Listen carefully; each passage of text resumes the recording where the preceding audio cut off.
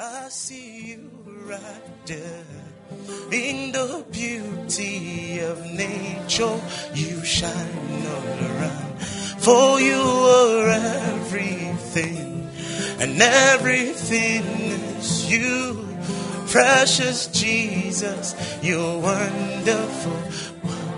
Oh, oh, oh, oh.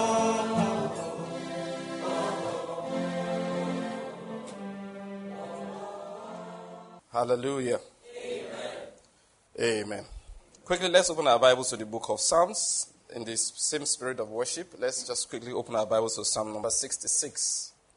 We're taking from verse 1 to verse 9. All right? Shout joyfully to God, all the earth. Sing the glory of his name. Make his praise glorious. Say to God, how awesome are your works. Because of the greatness of your power, your enemies will give faint obedience to you. All the earth will worship you and will sing praises to you. They will sing praises to your name. Come and see the works of the God, who is awesome in his deeds towards the Son of Man. He turns the sea into dry land. They pass through the river on foot. There let us rejoice in him. He rules by his might forever. His eyes watch on the nations. Let not the rebellious exalt themselves. Bless our God, O peoples, and sound his praise abroad, who keeps us in life and does not allow our foot to sleep. Amen. I said amen. Amen. It says in verse 7, he rules by his might forever. Somebody say amen to that. Amen. His eyes keep watch on the nations. Amen. His eyes keep watch on the nations. Amen. Say, let not the rebellious exalt themselves. That's it. It says in verse 9, he's the one who keeps us in life and does not allow our foot to sleep. Father, we thank you for this morning. Thank you for accepting our worship. Thank you for preparing a feast of fresh bread from heaven for us. We receive it from you this morning in the name of Jesus Christ. Amen. And therefore we declare as follows from the bottom of our hearts. 1, 2, let's go. Now I declare that the Lord has given me the spirit of wisdom and revelation in the knowledge of him. And I'm being filled with the knowledge of his will in all spiritual wisdom and understanding. As a result of this, I'm walking in a manner worthy of the Lord. I am pleasing him in all respects. I'm bearing fruit in every good work, and I'm increasing in the knowledge of God. Now again I incline my ears to his word. The word is entering my heart. It is giving me light and direction. It is healing me in every area, and it's making me more and more like the Lord Jesus. In the name of Jesus Christ. Amen. Amen. All right, the Lord is good. Let's take our seats and get into the teaching for this morning. The Lord bless you this morning. Amen. Now, let's continue our teaching. A new man and a new world is what we captioned it. Again, I'd like to start by reminding us of what it's all about. The aim of the series is to make sure Christians are not ignorant. I like to go occasionally through the fundamentals, the basics, all right? Even though some of the things I'm saying may appear deep, but actually they are very fundamental. There are things you need to grasp about life so that you know how to relate with it and handle your walk with God. That's what we're trying to do. How did everything start? Why are we where we are? What is the solution that God has given us, and where are we going? That's what the whole thing is about, okay? And what I started by explaining when I say new man is that God doesn't change situations. He's more interested in changing people before changing situations. Don't ever forget that. That's what the whole thing is about. God is more interested in what? Changing people. Your transformation is the most important thing to him, not your prosperity. I hope you're getting my point. Solving those your natural problems is not the primary thing in his mind. It is secondary to the core, the main thing. And the main thing is that you are transformed. And that was why when Israel was waiting for the Messiah, they were waiting for a Messiah that would change their physical situation, deliver them from bondage to the Romans and all the nations that may be oppressing them, and then give them freedom, physical freedom. Just like today, you find the people in our nation, this is Nigeria, which is the most populous black nation on the earth, the most populous nation in Africa, and I think the country with the highest GDP in Africa. You understand? That is Nigeria. That's where we are. So we are speaking to the whole continent, actually. I'm speaking to the whole race of black people as I'm speaking to Nigerians. And trying to speak to Nigerians, I'm not really speaking to everybody. I am speaking to the church of God in the nation. I hope you're getting my point. So you see, the focus often is on give us physical things. Give us physical things. It pains me, like I was saying last time, when the church falls into that misconception, that wrong focus. That's the word. The wrong focus. Give us physical things. Give us material progress. Give us good roads. Give us good, power supply. And that's the focus of the church. I say it is absolutely unfortunate. Pastors will mount the pulpit and they are more concerned about who elects who next year than the fact that the people lie, they cheat, they are corrupt. I think it's unfortunate. That was why Jesus was rejected. When Jesus came, he focused on the proper thing, of course, because he knows what's going on. He focused on changing the people. He sent John the Baptist ahead to prepare the hearts of the people to receive him. Repent, for the kingdom of God is at hand. Repent, for the kingdom of God is at hand. That was his own focus. He said nothing about the Roman oppression. Go and check it. That will you be free? He didn't discuss it. I'm saying today, if Jesus comes physically now, also will not discuss your next elections. He will not discuss whether your roads are good or bad. He will not even discuss the so-called corrupt politicians. I know, because that's what he did then. So the people who were, when you see somebody who can move the crowd, you expect him to use it for good. Are you getting my point? You expect him to use it for good. People have asked questions before, why is Pastor Banky not supporting this particular candidate? You want to hear it again? I'm supporting nobody. In fact, some of the candidates you love the most, I think they are incompetent. Now that's me. You won't even know who. No, but let me not sit on that. The point I'm trying to make is this. He wouldn't discuss that. He won't. So when Jesus came, they expected him to use his popularity, his ability to move the crowd. But he did not.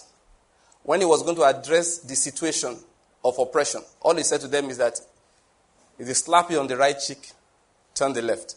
Excuse me, what did you say? Are you getting my point? Nobody liked that. When they say to you, go with me 1 mile, go with them 2. Now, he was describing oppression. That go with me 1 mile means a Roman soldier tells you, carry my load and escort me for 1 mile. He has has load to carry. So because he's an oppressor, those days in Lagos, I was there. See the way the mobile policemen and it didn't happen most outside Lagos. And soldiers oppress, bus drivers. You can just enter the bus. They don't pay. It's the staff. What gave them the right not to pay? You don't know. It's in the constitution that if you are a military man, you won't pay for transportation. They don't go. I don't think anybody cares. So staff, now give my money. Do you understand my point? Yeah, we don't have that concept around here. In Lagos, it was routine. See, military man enters the vehicle, even when he's in mufti. He doesn't pay. When they say staff. Does he do that? Does he do it? So that's the kind of thing we're talking about. And Jesus said, if they say, carry one of us, he said, carry 2. That's what Jesus was saying. Go with me 1 mile. He said, go with him 2. Jesus said, submit to oppression.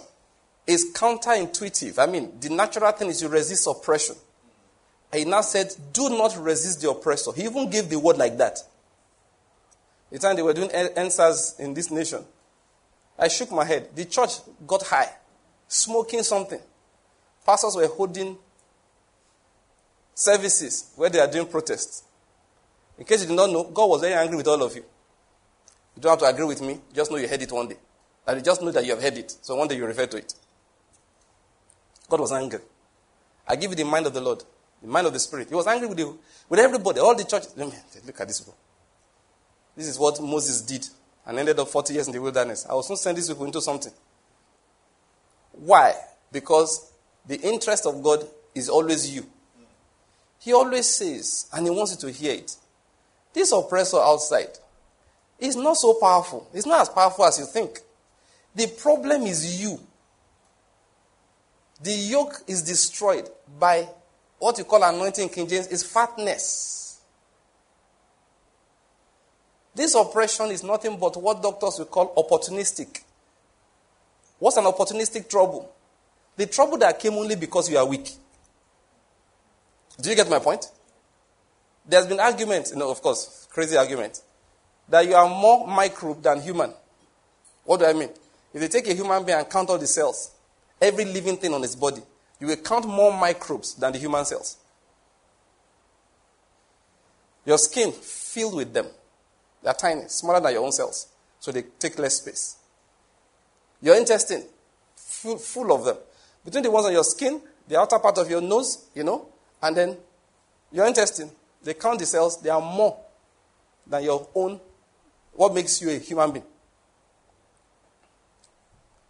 You know what? They never cause troubles. Not because they don't have the ability, but because you are too strong. Sometimes people buy soap. Sorry, I see a lot of things. Say, this one kills germs. I say, please, don't use soap that kills germs. You are more likely to fall sick. I'm sorry if you are selling soap that kills germs. I won't say because of your business. I won't tell the people who are listening to me, who God said, go and listen to Banky. I won't tell them the truth. If you see a surgeon wants to operate, it was the first thing where we were shocked, we were surprised as students. The surgeon has to wash the hands thoroughly. In fact, some don't even wear gloves. There are some surgeons that don't wear gloves because they don't touch. They only touch their instruments. And you know what they use? I was surprised as a student to see when we began to see it. They use ordinary, this small white soap that you buy in the market for bathing. The gentle one. They will just wash 3 times. Why don't they use antiseptic soap and not those germ-killing soap? Let's make a long story short. It makes no difference. In fact, it's more harmful than good. So just take normal soap. But they use a white one. They just wash. Wash. They taught us how to wash 3 times under running water. Bam. Why? Because those germs are not supposed to be killed. They are not harmful, listen to this, as long as you are healthy. So there are some of those germs we see. You now see them causing problem. If somebody has a boil somewhere, you check it. Or that abscess deep, you check it. Is this germ now? They're no longer worried about the germ. They are worried about why did it get into you? They start screening you for things like HIV, maybe nutrition. Your immunity must be down. Once I finished church, when I was a house officer, a man came to me. He had boil here, boil here, boil there, boil there. That is why please stop going to funny. If you want to see a doctor physically, please see a real doctor. Not everybody that opens a shop. Because there's an integrated way the doctor is trained to think. So the man came to me, he has boil here, he has boil here, he has boil here. I was looking at him, did they manufacture boil in your family? That kind of thing. Now, because of the training, instantly I forgot. I knew what causes boils, but why are you having so many? I began to ask him a few questions. How many times do you urinate in a day? How many do you know that? Do you wake up? I started asking many questions. I want to check whether he's peeing sugar. At his age, that was what came to my mind. And I said, okay, actually, some time ago, they told him he was diabetic and that they gave him medicine. He thought the thing has gone away. I said, it's only God that makes it go away. It doesn't just go away like that. Instantly, I knew that, no, something has to be wrong. You just don't be getting balls anyhow. Do you get my point? Instantly, my mind, I didn't worry about the demons afflicting him, the witches in his family, the oppressor of a government. No, I didn't. I said, what's wrong with your own immune state? After asking a few questions, I hit it on the head. It wasn't a, don't think, you are very smart. It wasn't smart. It's basic. It's fundamental. Once you are trained. It's like you get to your house, you see water on the floor. Who put it there? Nobody. You mop it. You turn around, come back 5 minutes later. Water is there again. What if I start checking? Where's the leak? Where's the leak? You don't start shouting at your children. You people don't know how to mop. You people don't know how to mop. We need better mops. We need better mops. Do you do that?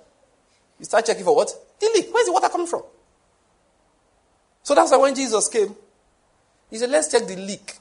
The leak is the weakness of your relationship with God. The Romans are not powerful. Oppressors are not powerful.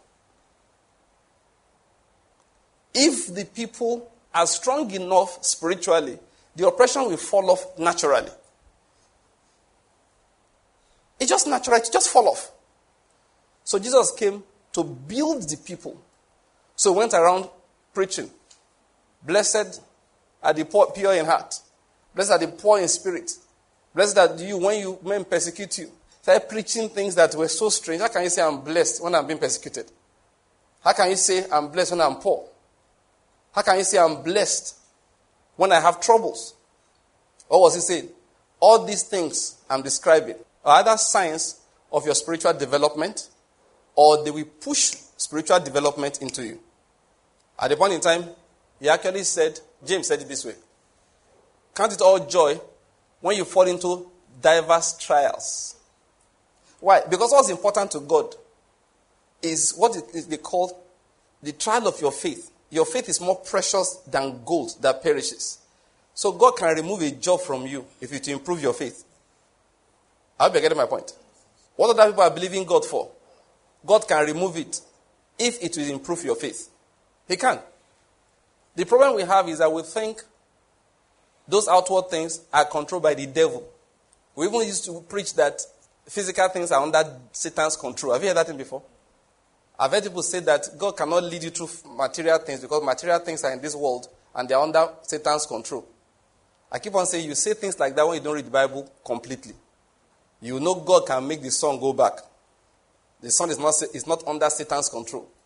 Flooding is not under Satan's control. You know, arguments we hear once in a while, I like to toss those things in to help people understand.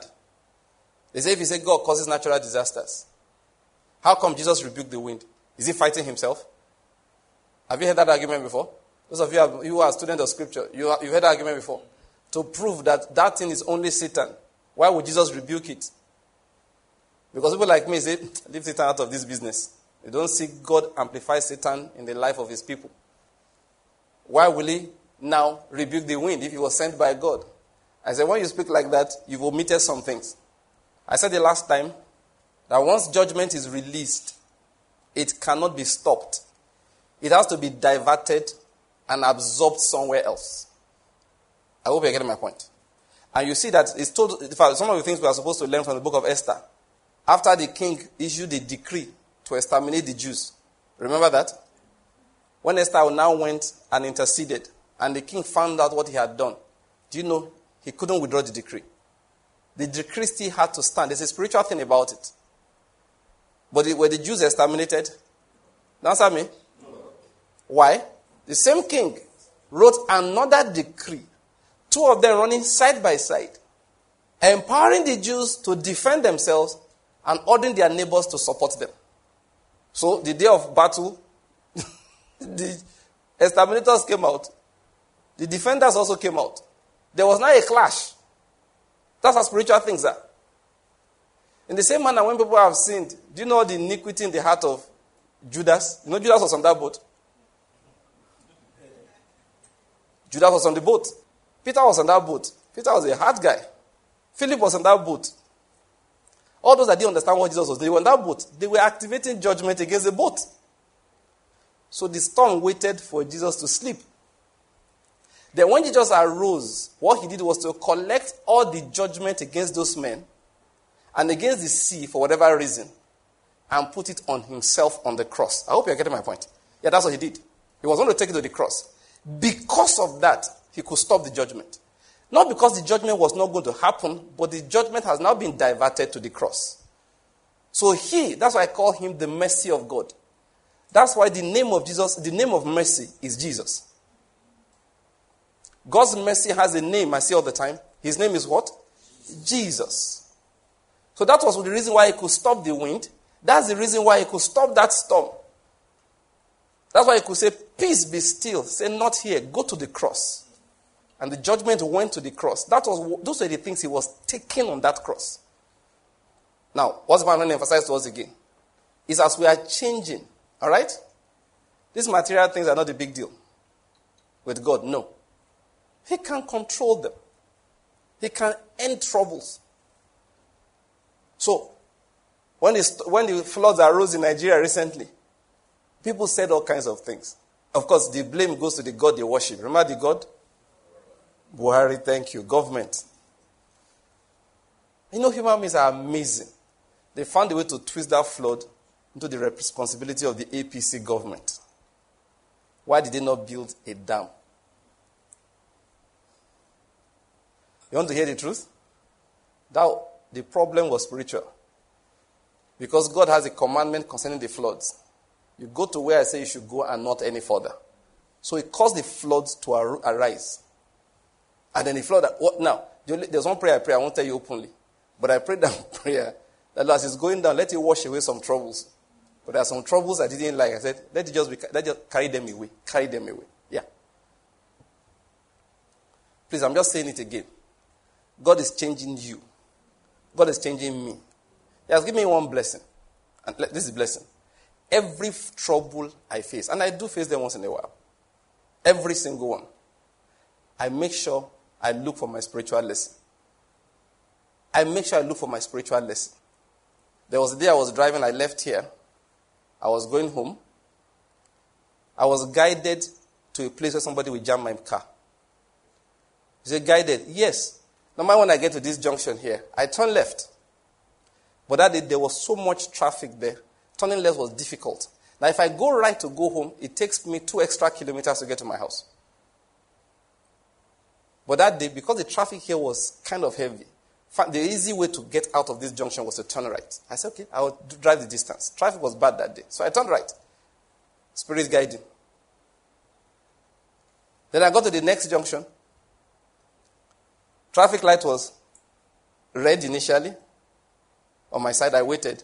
It turned green, at that stadium. I was supposed to go left this time around. Then one Onitsha South driver, as my own turned green, his own turned red. He decided to ignore the red and ignore the fact that he could see me clearly. Maybe he wasn't seeing me clearly because you don't know what some people drank. Some people are even sleeping as they are driving. They are on autopilot. You don't know. I couldn't see him. Now, listen to this. This played in slow motion. Everything I'm telling you now. It was slow motion when I got there. In my heart. I saw this guy moving. I said, no, he can't be serious. So I kept on going. I said, this guy cannot be serious. I assumed that he will hit his brake. This guy said, okay, we'll be going. My fine ride, no scratch. And I love that vehicle. Nobody eats inside. Ask my wife. If you are hungry, you come down. Because I don't want ants struggling with me for space.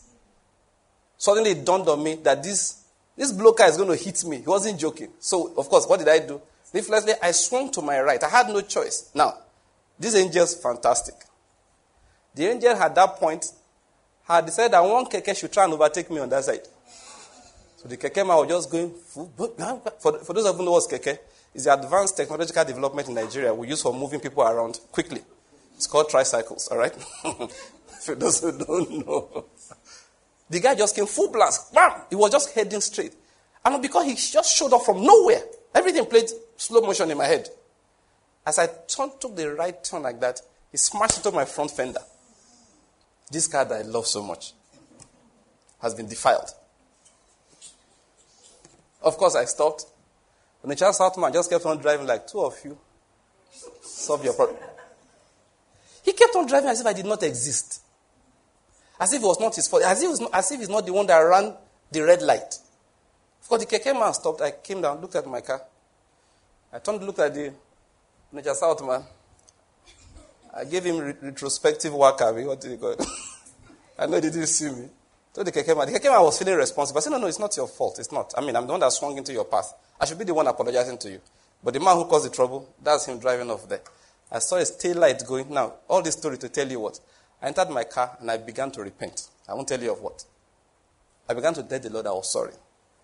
That is, if you see that was nothing less than 6 weeks, 2 months ago.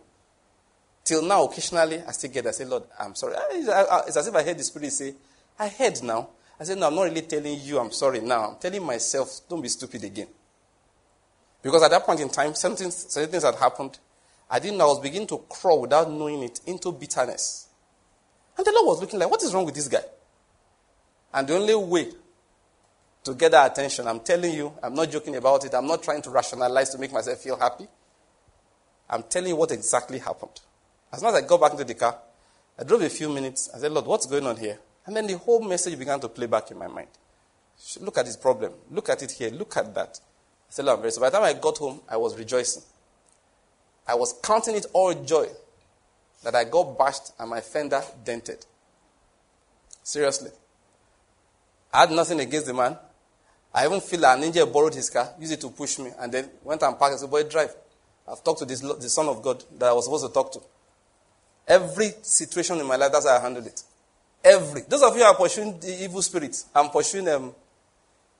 What do you call it? Witches. Don't worry yourself. You are hurting yourself.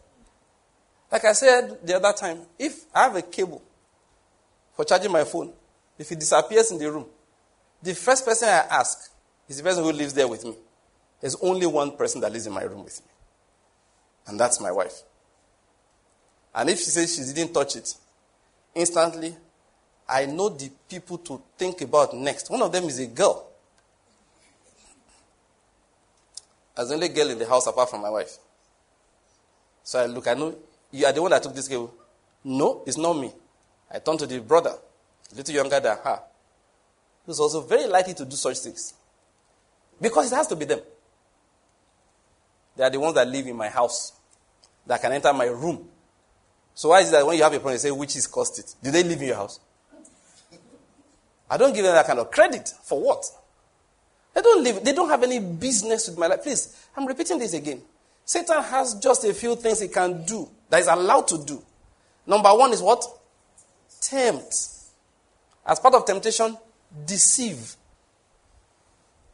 So your job is to resist this temptation, fight deception. That's the main thing he can do in your life. Make you walk in bitterness, anger, quarrelings. Those are the things he does. I hear people say, oh, Satan is up to something. I say, what do you mean? Because they're having trouble. I say, no, that's not Satan up to something. Unless you are seeing your trouble as a temptation to speak against God.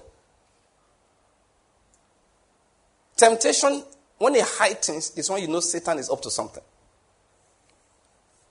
Please, I hope you're following me again this morning. So God is changing us. That's what we're talking about. God is changing us. So after the fall of man, what does the fall of man mean? Independence. That is when the man decided to eat of that tree, what he was saying is that I have chosen independence above God, above my relationship with God. What do you mean by independence? I make my decisions. I do what feels good to me. I do what I believe is best for me, according to how I feel. The word of God cannot supersede or override my personal opinion. When people want to tell me, the Bible says, leave Bible aside, let's get practical. That's it. I'm eating of the fruit of the tree of the knowledge of good and evil. That's just what it means. And the result of that is what? Death. And we've talked about death on different levels. I won't go over that again. So, let's continue from that point. Last time we explained the fact that it's God that comes looking for us. He's the one that makes the way. You cannot make the way by yourself. It's not possible. He's the one that calls. And when he calls, our duty is to answer. That's our duty. Let's take a particular portion of scriptures today to continue. Let's just read from Romans chapter 5 again. Or which one do we read now? Okay, let's read Hebrews chapter 10. Now, what I want to talk about today, God helping me, is the issue of righteousness. I want us to discuss righteousness again. We can't discuss it enough. Righteousness. Now, remember, okay, let's just quickly read it, because if I start talking, I will end up not reading. Okay, sorry, to save time. All right? Let's read that Romans chapter 5.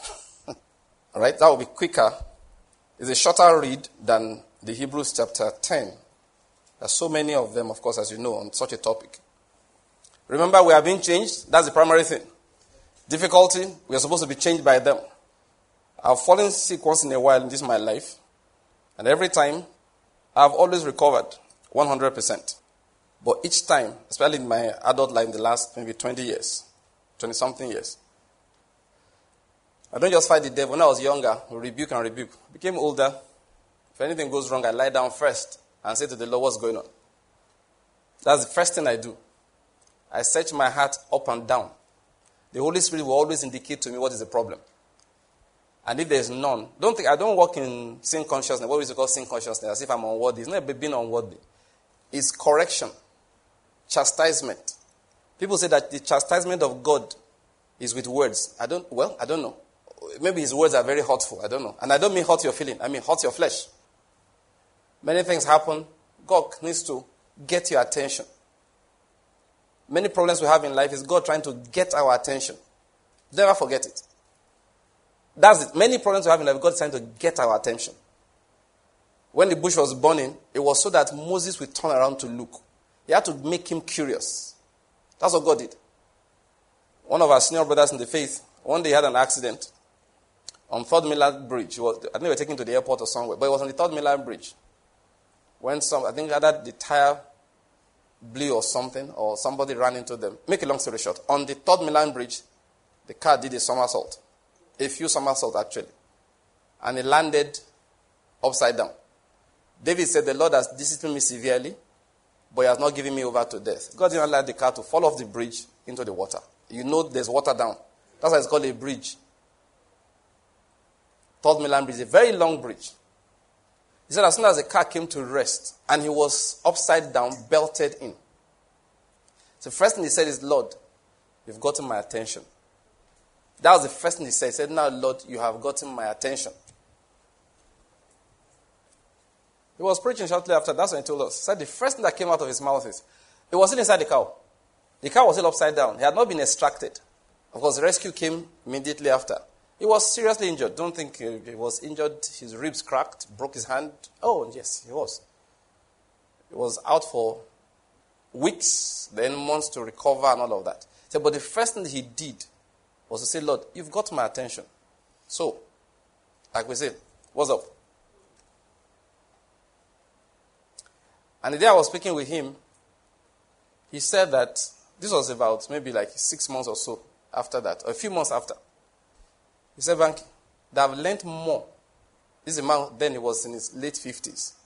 He said, now I've learned more about God in the last few months than I knew about him all my life.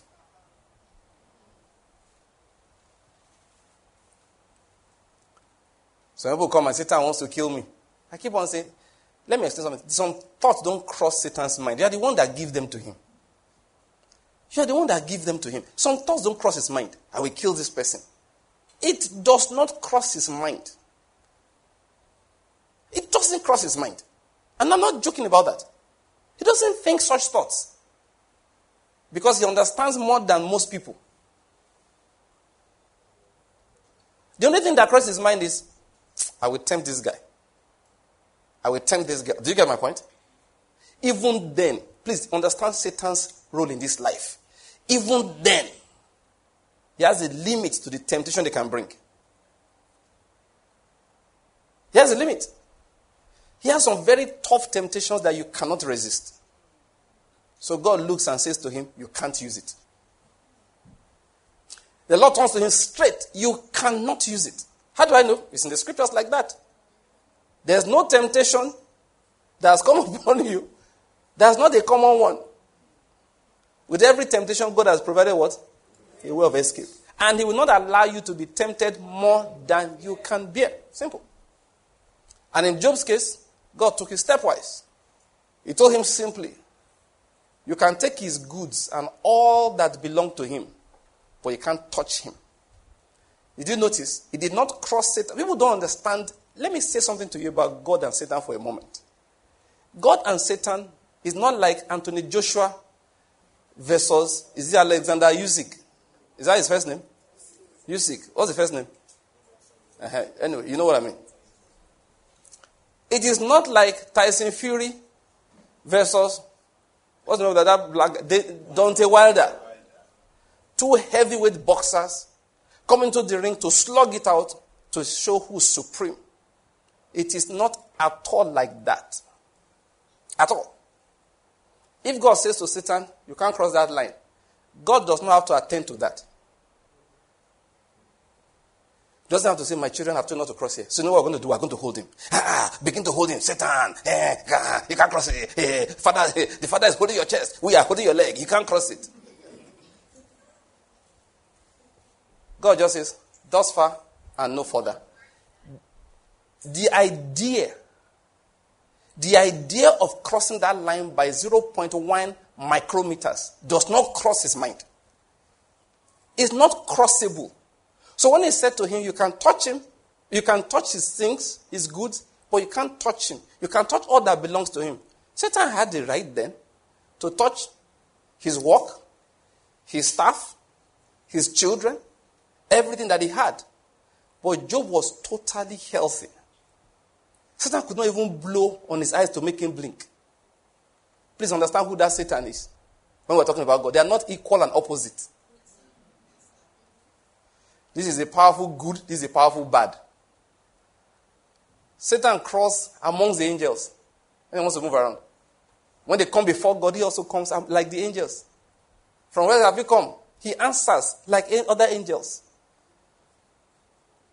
You know, God, look, he wants to give you an uppercut. Eh? No, he doesn't. Please understand it. He came back and said, God said, have you considered my servant Job? He said, he's okay now. He's okay because, you didn't let us touch him. God said again, now, go ahead, touch him, but what? You can't kill him. That was the final, another line drawn. That is, make Job sick from now till tomorrow. He wasn't going to die. That was what David said. He said, the Lord has disciplined me severely, but what? He has not given me over to death. He has not given me over to death. So, Christians, please, let's get this clear. You have to know these are not equal and opposite people. That's why you hear me talk like I do. Satan's job is temptation. His job is temptation. Please bear it in mind. Now, I'm trying to emphasize something to us here. I said we should open somewhere, right? Uh-huh. So, in every trouble I have in life, I look out for the lessons of God. That's what I was trying to emphasize to you. In every trouble, I look out for God's lesson. I quote Robert Kiyosaki in that area, even though he was a business and financial writer. But I read his book then, and he said something which struck a chord in me I never forgot. He said, you will see, is it the one that said it? Yeah. He said, you will see many poor people who have never lost a dime. People say, I never lose money. He said, but you will never see a rich man that has never lost money. Yes, there was it reading? Yes. Yeah, somebody wrote an article, yes. I told parents to read it to me because I was driving. And they said, Dangote's refinery, it's complete now. Apparently, everything is set. Just maybe they are doing testing and all of that. They should start production first quarter of next year. Now, this is where I'm going. They said, why didn't it start on time? He said, lack of funds. I know some of you thought that Dangote is next to God. They said there was no money. The lack of money slowed them down. Of course, it's costing almost $20 billion, if not more. But the initial plan was maybe for like 14. But as this will be going on, they'll be making discoveries and all of that.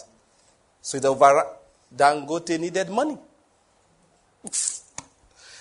So Robert Kiyosaki said, there's no many rich people. They said there's no rich person that has never lost money. It's just that you don't know them for the money they lost. Are you getting my point? It's not part of their, unless they tell you the story. So Robert Kiyosaki now said that anytime you do a business and you lose money, he said, don't lose the lesson. I don't know whether you're getting it. He said, lose the money, fine, but don't lose the lesson. That in each one, there must be a lesson to learn. And I want to add my own words. The lesson is more valuable than the money. I hope you're getting my point. For me, that's how it is spiritually. Anything, in fact, I get my value back from physical loss by taking a spiritual lesson. And I know that one is more valuable. Do you get my point? For every physical loss, I convert it to gain by focusing on the spiritual. When I focus on the spiritual, I get my lesson.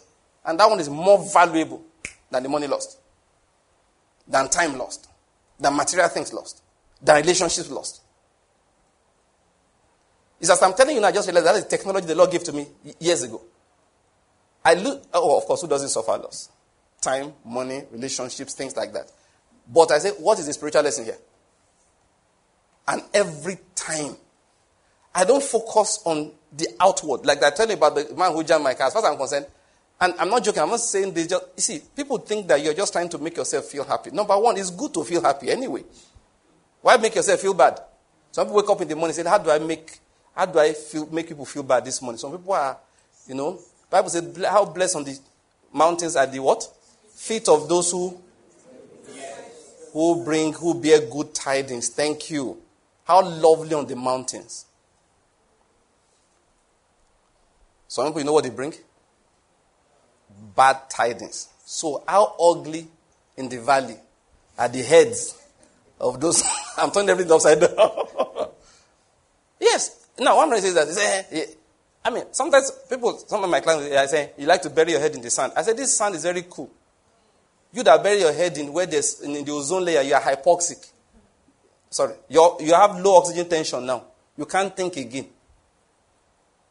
As you are accusing me of burying my head in the sand, so have you carried your own head into a place where there's no oxygen. Now your brain is swelling for lack of oxygen. You can't see straight. He said, how lovely on the mountains are the feet of those that bear what? Glad tidings. So, it's glad tidings. He didn't say there's no bad tidings, yeah? But this person is bearing what? The good one. Like I said, we used the illustration the other time. There are people who call you. It takes you a while to pick their phone, their call. Why? You know it's one trouble or the other. But if there's somebody that anytime they call you, maybe in a blessing, they want to just bless you. This morning I say to you, it shall be well with you. As you are going out, the Lord will go ahead of you. Once MTN or Glo is thinking of connecting the line, you've answered it. Or anytime the person finishes calling, you say, is there anything you need? You say, nothing, sir. So let me just send you this 50K just for you to think whether you need anything. If he doesn't even call you, you go use style. No, you go call and say, okay, I want to pray for you this morning. How lovely on the network. Are you getting my point? But somebody is always bearing bad tidings. Just look and say, what is it? Okay. In your mind, I'm busy now. But that first fellow, even if you're in the bathroom, the phone rings, you go wipe your face, wipe your hand. Say, are you busy? No, I'm just saying. The Lord is good. So, now what I'm saying that, yes, there's nothing wrong with that, trying to feel good. Okay? But for me, that's not what I'm doing. It's reality, it's truth. What is the lesson in this? I convert my loss to gain. And it's in scripture like that. Paul said what? Our temporal afflictions, which comparatively is light, our temporal and light affliction is working for us what? An eternal weight of glory that far exceeds the temporal afflictions. But how does it come? While we look, is what you are focused on. Is why we look. Is what you are looking at. If you focus on the eternal, then your temporal affliction is working for you what? An eternal weight of glory. But if you are not looking at that which cannot be seen, then that temporal affliction will work for you what? Pain. It will work for you loss. So that's why in the midst of my temporal affliction, I carry my eyes up. Do you follow my point? So don't let the affliction have the final say. That's the point I'm making. Don't let the affliction have the final say. No matter how terrible it is. I gave the illustration of Demon Shakarian. He has seen God work miracles in his life. He has seen all kinds of things. Then one day his child took him. And they did everything within their power. And the child still died. And as a result, what did they do?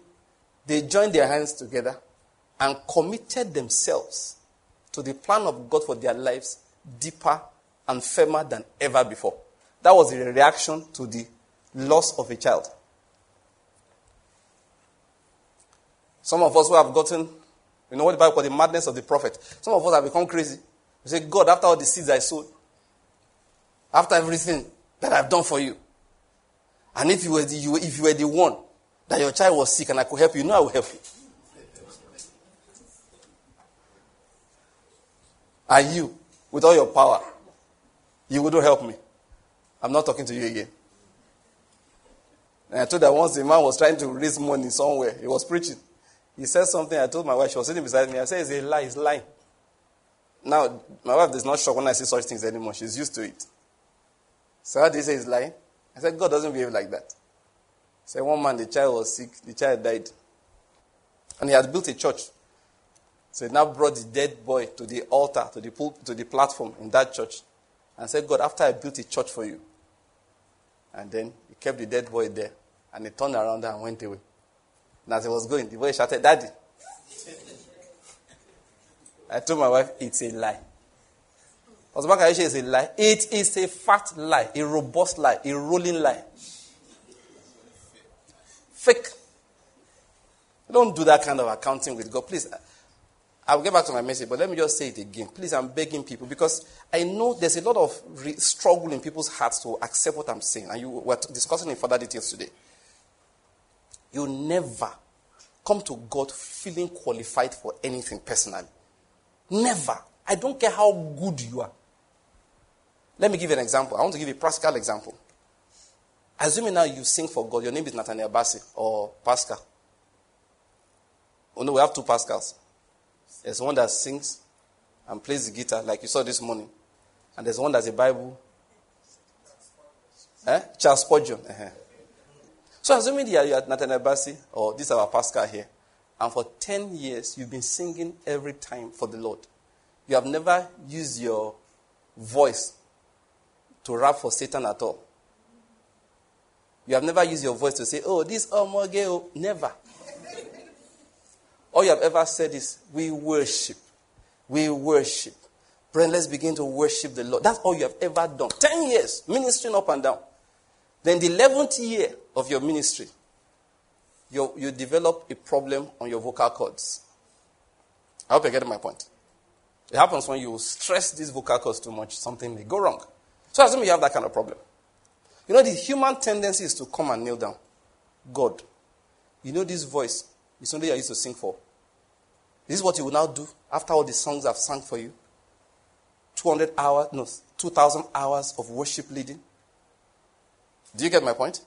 You know, the attitude of what? I deserve healing because I have used this voice to serve you. People of God, that is how to die fast. Now, you can say something similar. Do you understand my point? And get healed. What I mean, you can say, "Lord, you know this is what I used to serve." I don't know whether I get my point. Please, I need my instrument of service because I still have work to do. Two different things. Two different things. And you can say, "Lord, okay, if you don't want me to serve this way anymore, no problem. But I need my health as long as I'm on this earth." Can you see the way you are talking to him? If you don't want this one anymore, no problem. But give me my health and lead me somewhere else. I don't have a problem. But you don't come and say, after everything I've done for God, there's no way he won't heal me. They will bury you in 1 month. That is, the burial will be fast. They will think you're a Muslim. That's how fast it will be. Before you know what's happening, you're dead. Before you know what's happening, you're buried. Never, please, I'm begging you, never come to God to feeling as if you deserve something. I mean what I'm about to say. I know some people will say, "No, you are teaching sin consciousness." It's not sin consciousness. So you must always come knowing that in yourself you are not worthy. There is nothing good you have done that you had the power to do in yourself. That's why you can get no credit. Because it says there's none good but God. He's the only good one. So if you did something good, God walks through you. I hope you're getting my point. So please, I want to drop that again for us. Because I perceive amongst Christians still sit there. You talk, they are still thinking. One one person came to me for prayer after and said, "After all, I paid my tithe." I'm telling you the truth. Old Kingdom was tithe. So I was looking at the woman like this, say, "Madam, please, if it's tithe that you paid, first, you didn't give me the tithe. So it's not like," do you get my point? Because if not me chop the tithe now, you say, "Pray, you don't chop." You don't know, there are people like that. So you must pray. "Pastor, you have eaten the tithe. You must pray." I wasn't the one that ate the tithe. And the woman was looking at me like, after I paid my, I'd look at her like, "Should I throw you out of my presence? You have problems. You are still telling God after all." Listen, it is not possible humanly for you to stand if you were to number iniquity. Never forget that. Never forget that. Please, I'm still stuck on that thing I was saying. So, as a matter of fact, I convert every loss to gain. I convert every loss to gain.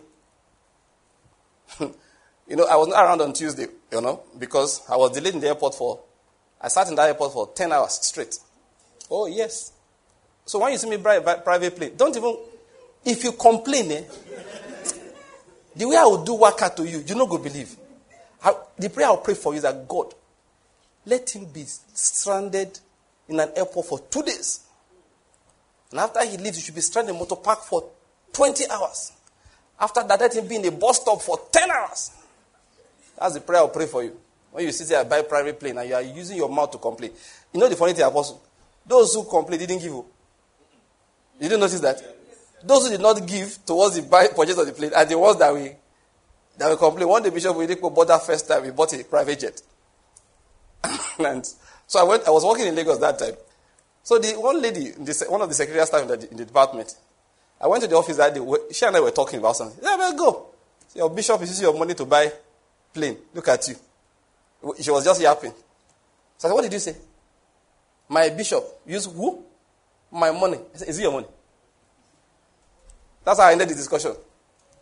He wanted to yap me that Bishop Oyedepo bought a jet, and look at us. Shame on us.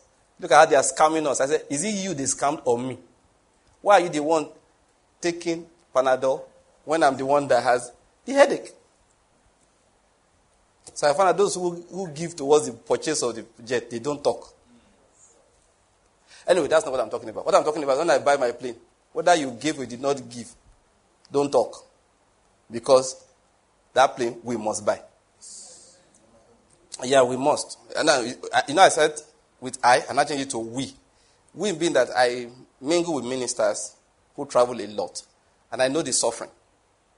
Can you imagine that my friend Pastor Corey said, I think I have to go back to traveling by road. Now, he traveled between Sokoto and Maiduguri and Abuja. That's where he does most of the ministry, up north. He comes to the south, of course, also. Yet he said, I'm thinking I have to go back to road. That's how much he has suffered at airports. That time a man traveling between Sokoto and Kano and Maiduguri, which are they do it, you have to go by road. He's saying that, I beg, I'm done tired for plane. You know, some people, they've never left Okunanu, so they don't know what they're talking about. Now, where I'm going is that, so that day, I sat there, my flight was supposed to be 10, so I got to for certain reasons, he advised I should get there on time. I got to the airport by 8. By past 8, I had checked in to wait. Anyway, finally took off at 6 p.m. All right? Yeah. But you know what? I hardly felt it. And I was laughing all the time. Do you know why? As soon as I got there, the Lord said, he didn't tell me clearly, like that. But the Lord said, you are going to be here for a long time. Did you come with a laptop? I said, yes, sir. He said, come and sit over here. I sat and colonized a whole socket for the whole period. Nobody are looking for where they will charge. Look for where they charge. I came before you. I plugged my laptop. But I was not looking like a good Samaritan. I said, you want to charge your phone? Come. Because my laptop battery is not very good. So it really can't. In managing my power, I've set it so that once power goes off, I have to conserve the battery. So it becomes very slow. So it's a deliberate setting. I shut down the power so much. So I don't like to unplug it. It's very difficult to work with. God just gave me, that big Abuja had this thing. I colonized one socket. Everybody else was sharing the rest. So one she was desperate. I need to make a call. The phone is about to die. I looked the woman, look my socket. I said, madam, if you don't mind, I can plug it to my USB. It will be slow charging. No? He says, better than nothing. I said, sit over here. But that socket, I colonized. Oh my God. I saw, now do you know where I'm going? Do you know, Israel, that's why I could give you all the outstanding messages. This morning I came for the steak. Every single one. I did all of them, plus the last, apart from the last one you gave me at that airport. I was busy throughout. 10 hours delay. Became so productive that, listen, I'm not joking about this.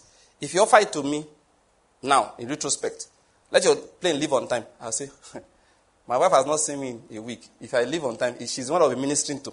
Leave that. My children have not seen me in a week. I leave on time. Let me stay here. Let them be feeling sorry for me. Well, how are you? I did here. Yes, I spent that whole period working. I'm not kidding about this. If they had pushed the flight further by another 5 hours, I was about to go back to writing the book. When I finished the audio work I was doing, I was about to switch over. When I announced our boarding, I just looked like, oh, must we go now? See, I converted what should have been a bad thing to a good thing. In fact, I just feel like reading that scripture, 2 Corinthians chapter 4. I just feel like reading. Where I'm going is verse 15, but I just feel like reading from verse 13. It said, but having the same spirit of faith, according to what is written, I believed, therefore I spoke. We also believe, therefore we also speak. Knowing that he who raised the Lord Jesus will raise us also with Jesus, and will present us with you. For all things are for your sakes, so that the grace which is spreading to more and more people may cause the giving of thanks to abound to the glory of God. That's verse 15. In verse 16, it now says, therefore we do not lose heart. Look at the reason. It said, but though our outer man is decaying, that is subject to death, yet our inner man is being renewed day by day. Please, what my understanding is that, what Paul was saying is that, even though the outer man naturally is decaying, yet from inside, from the inner man, it is being renewed day by day. I hope you're getting my point. Yeah, because the inner man is not decaying, so it doesn't need to be renewed. But the inner man is renewing the outward man day by day, subject to decay. Now, this is how it works. It said, for our momentary light affliction is producing for us an eternal weight of glory far beyond all comparison. That is, every trouble, physical, is producing for us something that's far beyond all comparison in the matter of glory. Why we look, now please, this only works like this. Verse 18. Why we look not at the things which are seen, but at the things which are not seen. That is, we are not looking at the physical. We are looking at that which is spiritual. For the things which are seen are temporal, but the things which are not seen are what? Eternal. We fix our gaze on things that cannot be seen, that is physically speaking. What am I trying to say? It's where you fix your gaze that determines what comes forth out of your life. That is, if you fix your gaze on the things that are seen, on the money that you lost, on the opportunities, materially speaking, that you lost, you know what it says? It will produce for you death. That loss will become real, and nothing good will come out of it. I hope you're getting my point. After all the time we spent working on that business, do you know that guy ran away with the money? Are you serious? Okay. Oh boy, have you heard? You haven't heard? He ran away with our money. Who? That's 2 days later, another person you're talking to. 1 year later. The greatest regret in my life is getting involved in that business. I lost, 5 million naira that I did not have. Look at where I am today. That was my opportunity. Tunde Bakari said something once. He said, he had from a polygamous home. So he had an elder brother, half brother, who will come to him to ask for money. Children are going to school next week. Oh, can you help? Man of God will give the man money. Come after some time, house rent is due. Can you help? You give him money. He said every time he'll give him money, you know what he'll say? This life has not been fair. He said, if only, because their father died early. He said, if only my father had not died, I know where I would have gotten to. If my father had not died, I would have been able to finish school. And he said, the man kept on saying that thing. He said, Tunde Bakari, I said, one day, I couldn't take it anymore. I shouted on him. That father, was he not my father too? Do you get the point? You come to me to collect money. And you are telling me the reason why I need to collect money from you is because our father died. I hope you're getting my point. Decades later, when his younger half-brother had been blessed by God. Now listen, just by the way, please don't be angry with me. I'm trying to focus on my message, but there are so many things to teach people. So I just have to continue. Tunde Bakari at that time, now let's talk about, of course, we know him as a prophet, and then he became a politician. Very good, credible prophet. I mean, when the man was prophesying, before he started doing Save Nigeria and then joined APC. All right? God prospered him. God really prospered him. Okay? He did. That's why he could be helping out people. In fact, let me not spend too much time talking about his gist, but it was by miracle that God brought money into his life. It was a clear miracle. The Holy Spirit told him what to do, where to go. And with that, he opened a door for him. In fact, I told you, anytime I see things, I take spiritual lessons. I'll tell you about one Nigerian billionaire who's deciding to do his birthday party and rent a boat for $3 million for a few days, all right? Less than a month, 3 weeks, okay? And the daughter said, the reason why my father is doing that is because the boat is owned by his idol. That is a man he is meant, well, like, you know what I mean? You know what I mean by idol? I don't mean physical worship, I mean, you get my point. Okay. He said the boat is owned by that man, so they should understand why his father is spending $3 million to have a party for a few weeks. They're going to live on the boat.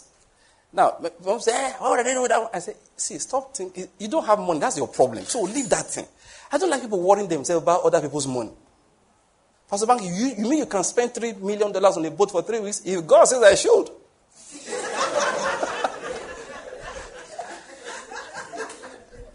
Because that means I have it. I hope you're getting my point. Stop saying I can never do it because you say you don't have it. Do you get my point? Now, this is how I interpret things. When I saw it, I turned to my wife. I said, see. I said, then why are we worried? This money is plenty. If somebody, now please, you have to know the way I reason. I said, somebody can hire a boat for 3 weeks just to feel happy because it's only 60. It means God can easily send me $1 million and not bat an eyelid. That's my own. I'm not angry with anybody. Do you know, did he come to my church to take an offering? He did it. And even if he did he force me to give him? Some people will be there. Just rich people. They don't even care about the poor. Let me tell you something. The so-called rich people, they are forbidden from God from telling you when they are caring about the poor. So you can't tell. And they didn't even publicize that I was hiring a boat. You are the one that didn't mind your business. No, I hate nonsense. I don't like people just meddling in other people's affairs. It doesn't concern me. All I read from it is that God, a man is throwing $3 million to celebrate, not the party itself, to hire the hall. Yeah, no, the boat is the hall. So for me, it's a sign of what is possible. So if we want to broadcast internationally and build big centers for the advancement of the gospel, I go look good. I say, people who are far junior to you, sir, are spending $3 million on the hall. So I know you can give us $300 million. And I'm not joking about it. I understand God so much. And I said that we are going to buy a plane. I'm not joking about it. That's not supposed to be a joke. Say, kingdom what account balance is big. No, I know the cost of planes. Good one. I'm not talking about a Corolla that flies. I mean a plane.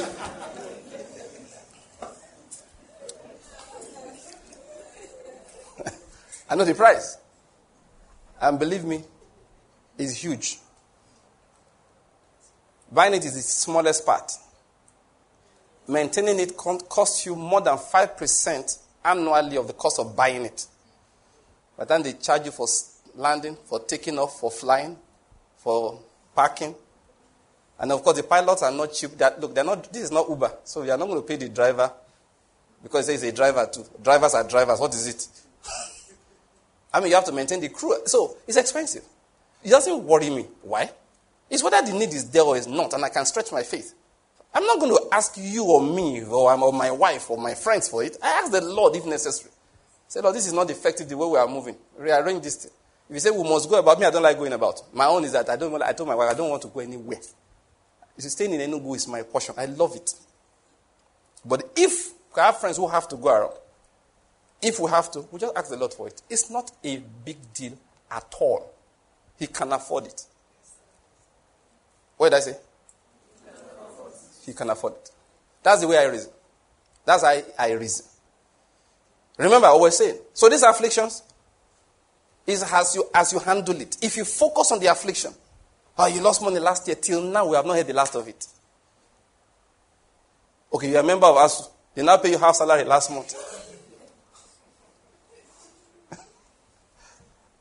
How many ASU members do I have in the house? Jonah, has he gone to school? He has gone to school. They can't bring house salary. Who said that? Someone told me this morning, a lecturer came to class, complained about house salary and walked out. I said, it will soon become zero salary. This is why you're walking out.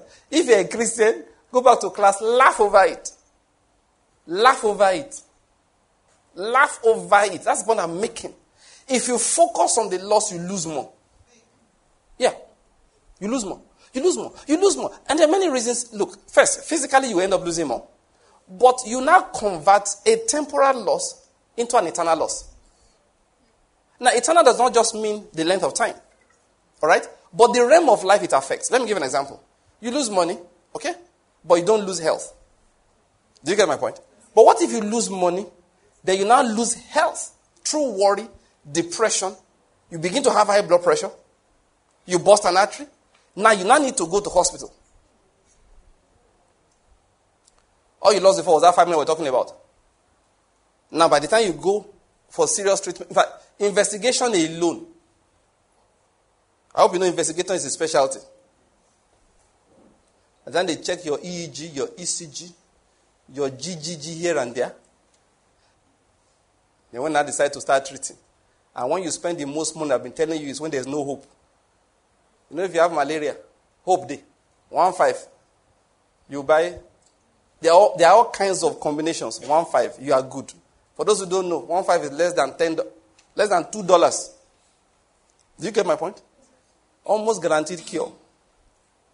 The more you spend, the less it works. What I'm trying to say is that, listen, those things that require a lot of money to treat are usually the ones that are not treatable. So you don't want to get there. That's the point I'm making. You don't want to get there. And you can get there if you don't take your eyes away from the loss. That's what I want to emphasize to you.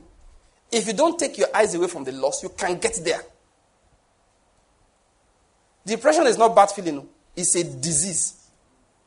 No, people don't understand. You think depression is like, I'm not feeling happy. If depression sets in, a spirit locks your head. You can't make progress. When you see doctors use the word depression, they don't mean the kind of depression you felt because everywhere you didn't sleep well. I'm not feeling happy. Are you depressed? I think so. That's not what we call depression. Depression is inability to function. You have retardation of both your brain and your muscles. You that could do 100 meters, I know you are not Usain Bolt, but at least you can run it in 20 seconds. The other boys do it in less than 10. Now, 1 hour later, you have not finished 50 meters. Not because you are not trying. You are actually trying. That's number one. Number two, you will even, their ability to try is also removed. It's a serious sickness. So, if you don't take your eyes away, okay? If you don't take your eyes away from loss, you lose more. You lose more physically. You lose more by converting physical loss to spiritual loss. But this is my message here. It is possible to convert, do you understand? Physical loss to what? Spiritual gain. And this is the thing. What you gain spiritually eventually manifests physically. And the most important, however, whether it manifests physically or not is not the issue. What we are going for is spiritual gain.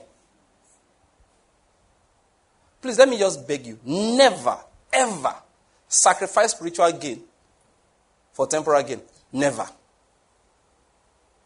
If they say lie so you can make more money, say, no, I like the poverty. Then I like the poverty. Don't give me more money. Let me hold on to my spiritual substance. Spiritual substance is real. It's not a joke. Jesus will come to a church and say, this church, whoa. No, human beings will look and say, this church, my God, look at the auditorium. Look at exclusive, is that the word?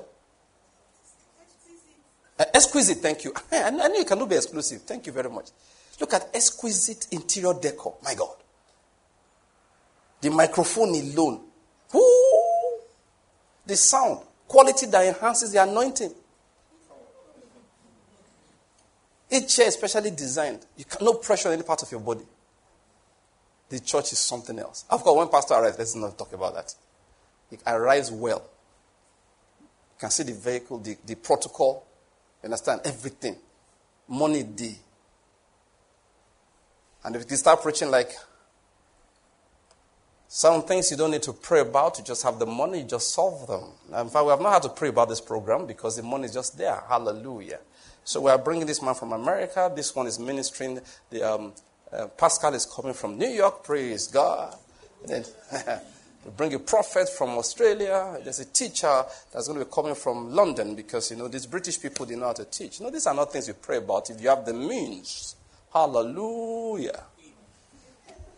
That's human beings are like, come on, see church. Jesus looked and said, they are poor, wretched, miserable, blind, and naked. You could have just said they are poor. We'll get the point. But Jesus didn't say so. He said they are poor, they are wretched, they are miserable, they are blind, they are naked. What I've told you is exactly what happened in the Laodicean church. They said, we have money, we have need of nothing. And the church in Smyrna, Jesus looked and said, you think you are poor? Everybody said, don't mind that church. Did you go there? They are sitting on bench. He said, the church, the ceiling is not even, they don't even have a ceiling. Just roof. When it's rain, you can't hear them. You can't hear anything. Pastor arrives, having chattered the keke. And you know what? That's the church Jesus used to go to. He said, I like the worship here. He said, you think you are poor? Come closer. You are rich. He said to them, you are rich. Do you know why? Because what God values is not what human beings value. What am I saying? Don't lose, never forget that. Don't lose your spiritual gain in pursuit of recovery or temporal gain. One of the things, if you get, there's one old message we have, I don't know what else, I think it's on the website. Take that loss. One of the things you must learn is how to take loss. You lose money. You tell you bye-bye. I said, leave that. I don't need the money. Leave it. You lose money. Just forget it has gone. You built a house, it collapsed. Go and rent one. He said, what are you going to do now? I'll fence the place around. I don't have money to even clear the debris. Just leave it. I don't know whether you're getting my point. I'm talking to somebody. Just leave it. What did I say? Just leave it. You know the way Naira and dollar have been misbehaving the last few months? You know the funny thing about it? It has never even been a curiosity to me. Like, what's going on there? I don't care. Some say, I should have bought Naira that time to keep. That's why God will have punished you. I should have bought dollar that time to keep. Well, why should God now punish me? Because sometimes, some things you do, you insult the Lord. He said, dollar is now... in fact, Yinka kept on reminding me that, Shebi, I said to reach 1,000. I said, I will stop saying things. Because people keep on quoting me. You know. When I said reach 1,000, I didn't mean like this. Are you getting my point? Like, I wasn't like rushing it to 1,000, you know. But that's when Yinka always used to laugh. He said, where he did now? He said, one day he will laugh. He said, this is not what pastor said. I said, which pastor are you quoting here? But no, it doesn't worry me at all. People say, can you imagine? You know, there's a way you look at something. They'll not tell you that, look at the price of this now. They'll not give you the value, you know, in dollars. Like, okay, look at your salary is now only $100.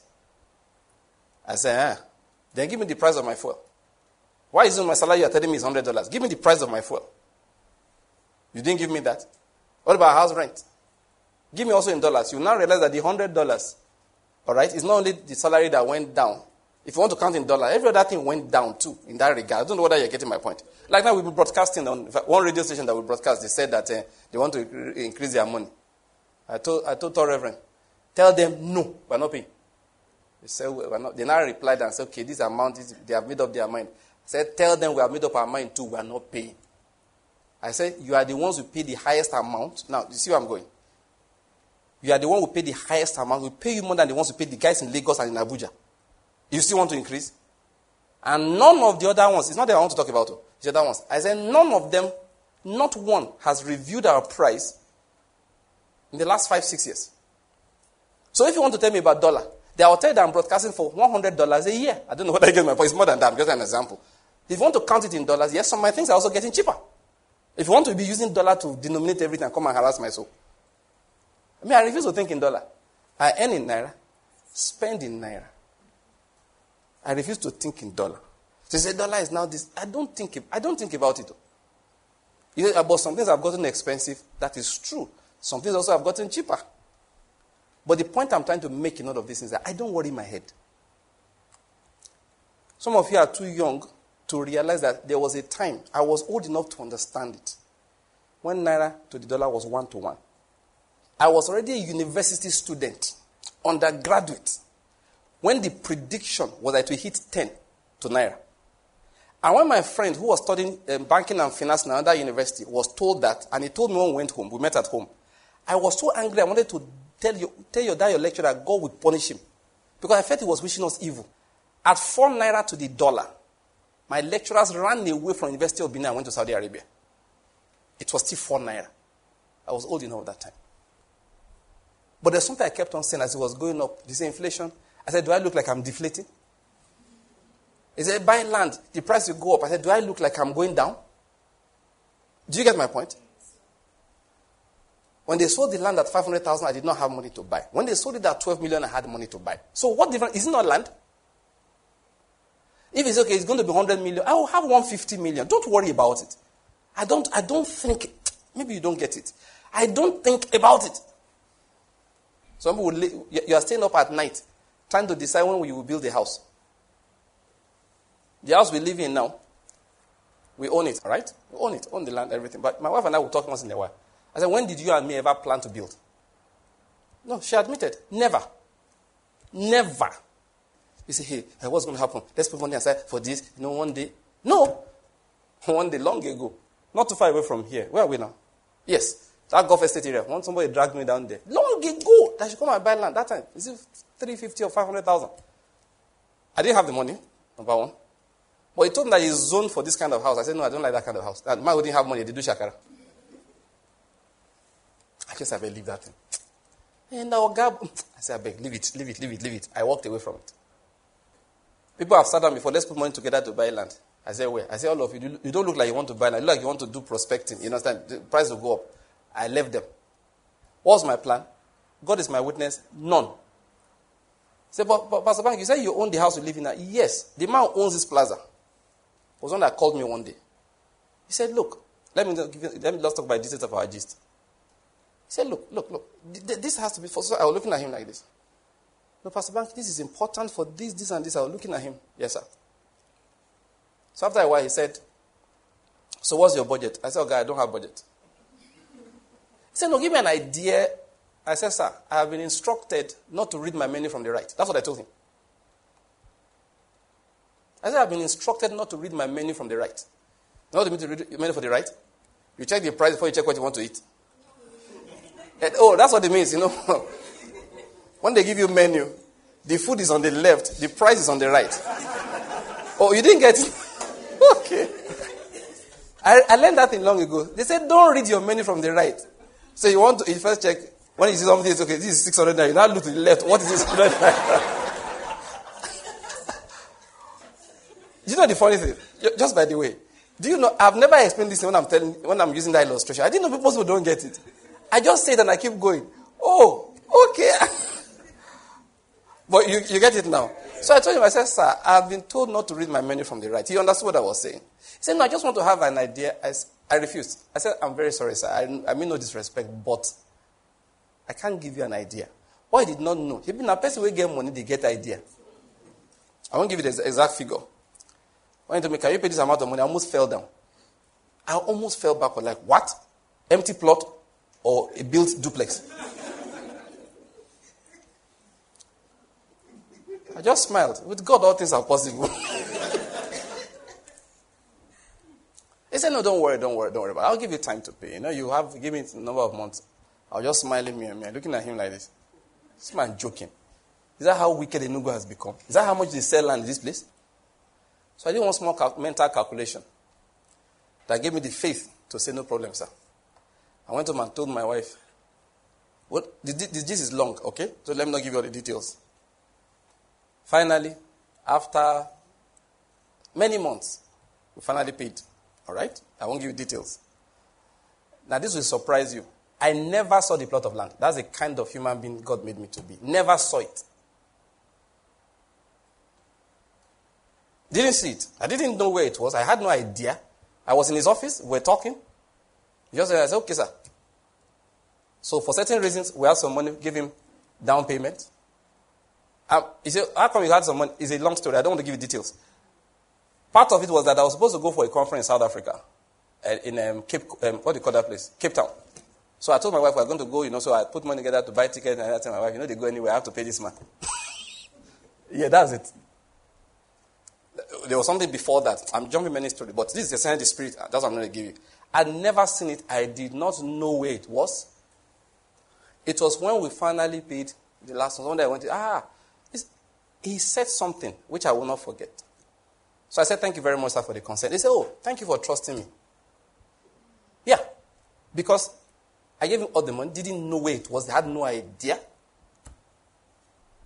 So one of our brothers who worked there, because you all know him, one day I said, Ogasi, I should show you. So when I saw it, I didn't know. That was before we finished. I saw showed me the place. I just told my wife that, it's on the major road. I don't really, the place was not very well developed. I saw the plan. It says on the major road. Let's just leave it. Let's see what God will do with it. So the day we finished, he was supposed to hand over some things.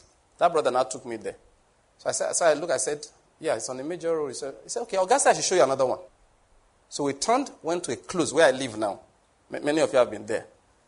And he said, this is the option. So, of course, I said, oh, this looks better to me. I went and called Bishop. Bishop, our brother, the architect. So I said, Bishop, come and see. He saw the first. So this one is quite good. The way the land is, well, we can do something with it. Then we went to the other one. I said, let me show you the second one. When I went there, he almost came down from the car before I parked, out of excitement. That, wow! Like when he saw it, he said, wow! And then, the kind of person I be? That was it. We saw it and forgot it. So I told my brother, okay, we choose this one. He said, fine, I'll tell my boss. And that was the end of it. What did you do about it? Nothing. So one day they were doing election. Went to vote. So my wife and I went. The man also came to vote. And then he saw my wife. He said, where is your husband? He said, he's coming from the back. So after a while, she said, God, they look for you. I said, good afternoon, sir. He said, Pastor Bank, what is going on? I said, what do you mean? He said, I passed by that plot. You've not done anything. I'm like, I was supposed to buy it, not do anything. That attitude. He said, no, now, at least go and put a gate. Because it was fenced some. I said, okay. So I called Bishop. I said, God said we should put a gate. How much will a gate cost? What I'm telling you is the truth of God. I won't lie to you. So Bishop said, okay, this is about the amount. So he went. I didn't go there to check the gate. One day he said, okay, he has put gate. I gave him the money for gate. After some time, he said, sir, can you find me like 50,000? I said, for what? So I want to clear the place. So he cleared the place. Along the line, he designed a building. He said, now that I've cleared it, sir, do you have small money? Let me just dig it. God is my witness. That was how it began. So if I can find 500,000 right now, we'll dig it, we'll do this, we'll do that one. I said, okay, I have 500K now. Take. This is surprising. Until he finished the house, I visited only 4 times. Ask him. Went there only 4 times. I think if I'm mistaken, 5. Not more than 5. By the time it was ready to live in. It was like, please come and see the paint we are using. He begged me tired. I said, Bishop, have I ever begged you to come and help me preach? No, ask him. That's what I told him. I said, have I ever begged you to come and help me preach? He said, no, sir. I said, do your work. Don't give me work to do. The first time I went there was because the man who God used to motivate us, he said, let me come and see what you guys are doing. So I told Bishop, God wants to see you. So Bishop brought all his drawings and everything. Okay? So I met him there. That was my number 1 day. Before that, I had not come there. And they were digging, they were living. I had not come there. So the man looked at all the drawings, looked at everything. He said, what is this about? He said, no, pastor said he liked this. The man explained to me, no, that's not necessary. Remove this. Okay, Bishop said, okay, we're going to redo it. They did all of that. Then it was time to pray. So he prayed for everything, anointed the place, a man of God. Prayed. Then that's the workers there, some money to buy lunch. And then he went away. Next time I showed up, my mother-in-law came to town. So I heard people are building a building. I said, yes, ma'am. I said, I want to see it. They were decking. I never went there again. It was because she came to town and demanded to see. Came with my brother-in-law. So I said, okay, let's go. To find the place, I needed to make sure that I get direction. No, ask them. I'm not lying to you. They were decking. So that was my second time. The third time, they had put the roofing, that wood. And my friend came from America. That was it. I remember. The third time I said, okay, come on, let's go and see now. I drove there just to show it to him. What Bishop used to do is this one, they take pictures, send to me. I said, okay.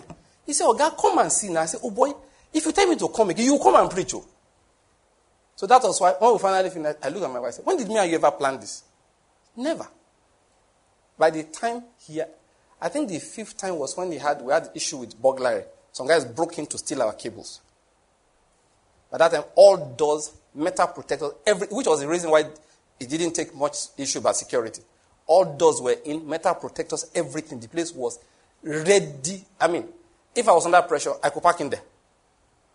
When I tell you God has blessed me in this life, it's not, I know what I'm calling blessing. People worry me, like, what do you mean? Somebody, you won't even, I say, what am I going to look at? And then I say, will I understand it? If you ask questions, you should ask me. Somebody said, God just gave you that great person. I said, you think Satan was the one that was going to give you a person before? Did I say it was just, it's not luck. It's faith activating grace. I'm bringing to somebody, I don't know who it is. So this worry is not necessary. People think that, there's a faith that people preach as if you focus on it. It's not only that which you focus on that God gives you. What you expect, so there are two things in life. There are important things and there are added things. So God says, focus on what? Important things. And now we do what? Add. You are not allowed to focus on added things. You are not allowed to focus on added things. You can't put a picture of a cow on your wall and be staring at it every day. Oh, I receive. Motoka, do you look normal to you? Of course not. These are poverty activities. That's what I call them. I've done it before, so don't make it look like a pastor. I have done it before. It didn't work anyway, but not because it couldn't work, just because I became wiser. And many things that God had added to me in life, I didn't focus on them. All of you know that my old car is old now, but that time, when I bought it was brand new. And in Nigeria of that time, until today, buying cars brand new, it's a miracle. Was brand new. I tore the rubber, called tear rubber. We literally, I lost the pictures, but we had the rubber tearing ceremony in the house. I still remember the sound. You think you peel the paint of the car? No. I told Reverend Yinka was one that went to help me pick the car from Port Harcourt. I said, please remove the wrap before you come. He said, okay, sir. He got there, connected the car. He said, lie, I will not desecrate this. Let a guy remove it by himself. I said, so road safety caught him on the way. I said, now you do yourself.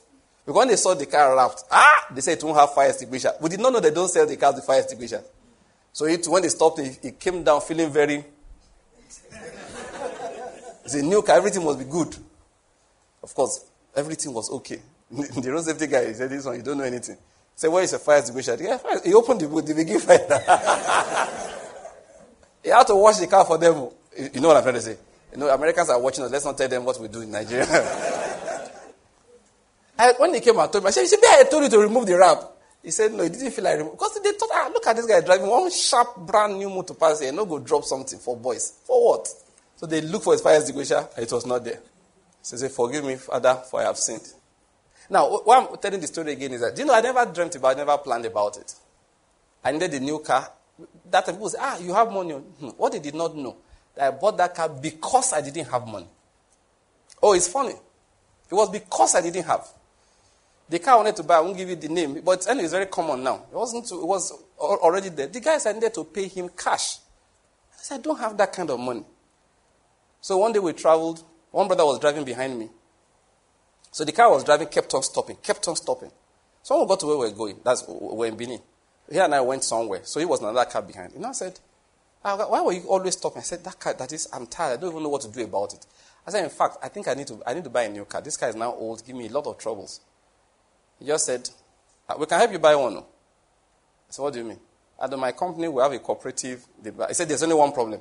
That's where I'm going. He said, we only buy brand new cars. But you have time to pay. That's how I got there.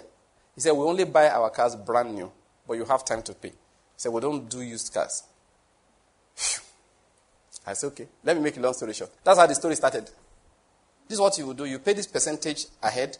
Then the rest you pay in scattered amount for over, 18 months or 2 years. I've forgotten the exact period now. One day I got a call from the head of marketing in Dana Motors. He said, come and pick your car. It's ready. Didn't go to the shop. There. I just went to Enugu here to look at some of their brands. Told them the one I wanted. They issue an LPO. The company brings the car, drops it. He said, where do you want your car? I said, do you want it in Port Harcourt or Lagos? I said, Port Harcourt. He said, okay, we'll drop it for you in Port Harcourt. They were going to bring it to Enugu, but because there was an issue with price. So the guy had to give me a discount. He said, if I'm giving you this discount, then I can't deliver it. I said, that's not a problem. Then I got the call from that guy. I said, no, I've dropped it for you in Port Harcourt. I said, tell Reverend, can you go to Port Harcourt for me? He said, no problem, sir. He went to Port Harcourt, brought the car down here. Did I pray about it? No. I did not focus on it. Stop using your focus for silly things. What are silly things? Food, drink, car, house, clothes. If God has given you an anointing to come and preach the word, focus on preaching. Dream about it day and night. Do you get what I'm saying? See, in this your life, focus on making sure you're a blessing, that you're impacting something positive into life. God will take care of you. God will take care of you. As a guy I know, from the day he met the woman he married, till he married her, and they did traditional wedding, church wedding. Which other wedding did they do? Everything wedding. Was 3 months. You didn't hear what I said? Church service, they finished. They say, brother, so, they are doing baby dedication. Let's just go to their house. So he followed his friends to somebody's house. Another church, hey, so, they are doing baby dedication. Follow. She followed somebody to that house. Now, so 2 people followed each other to a house where somebody was doing baby dedication. She sat here. He sat here. Hello, my name is Adam. Oh, thank you, sir. My name is Eve. How are you doing? 3 months later, they were married. They had never met before. He came to see us with that wife. I was looking like, God does work, Sha. You get on kind of what God did do. You just shake your head. If you want, no, the moment he saw the lady, his spirit left him. He was not at peace again. Within a few weeks, he had proposed marriage to the woman. Okay. Within a few days later, she had accepted. Before I know what's happening, they said, well, his own is that if we are going to wed in December, why can't we just wed in August? I don't know whether you're getting my point. People are like, what is the hurry? He said, what is the delay? So that was his own attitude. He said, what is the hurry? His own, what is the delay? Are we trying to change our mind? No. Okay. What am I going to say? That's it, within 3 months. So all this one, after this long-term plan is not necessary. Today is what? Okay, this is the beginning of November. Do you know there's still enough time to marry this year and you have not met the person? Don't laugh. Unless your laughter is, I like Hanatu's own. Hanatu's laughter is spiritual. Just leave it like that. Unless it's like that of Isaac. You know, Isaac's name is what? Laughter. So when Abraham laughed, he wasn't mocking. When Sarah laughed, it was rejoicing. If you are laughing in rejoicing, receive it in Jesus' name. Amen. Yeah. Fact. I think people should stop worrying. It's one of the things that God wants us to do. Stop worrying. Stop worrying. Don't worry about anything. There are different ways you will know the man or woman you are supposed to marry. Some of them, you will just like them. Some, you will sit down and you will hear a voice behind you say, turn. And you will turn and look. Then you look again. Then you focus. Then you look again. And then the voice will laugh. And you will get the point. And once you get that kind of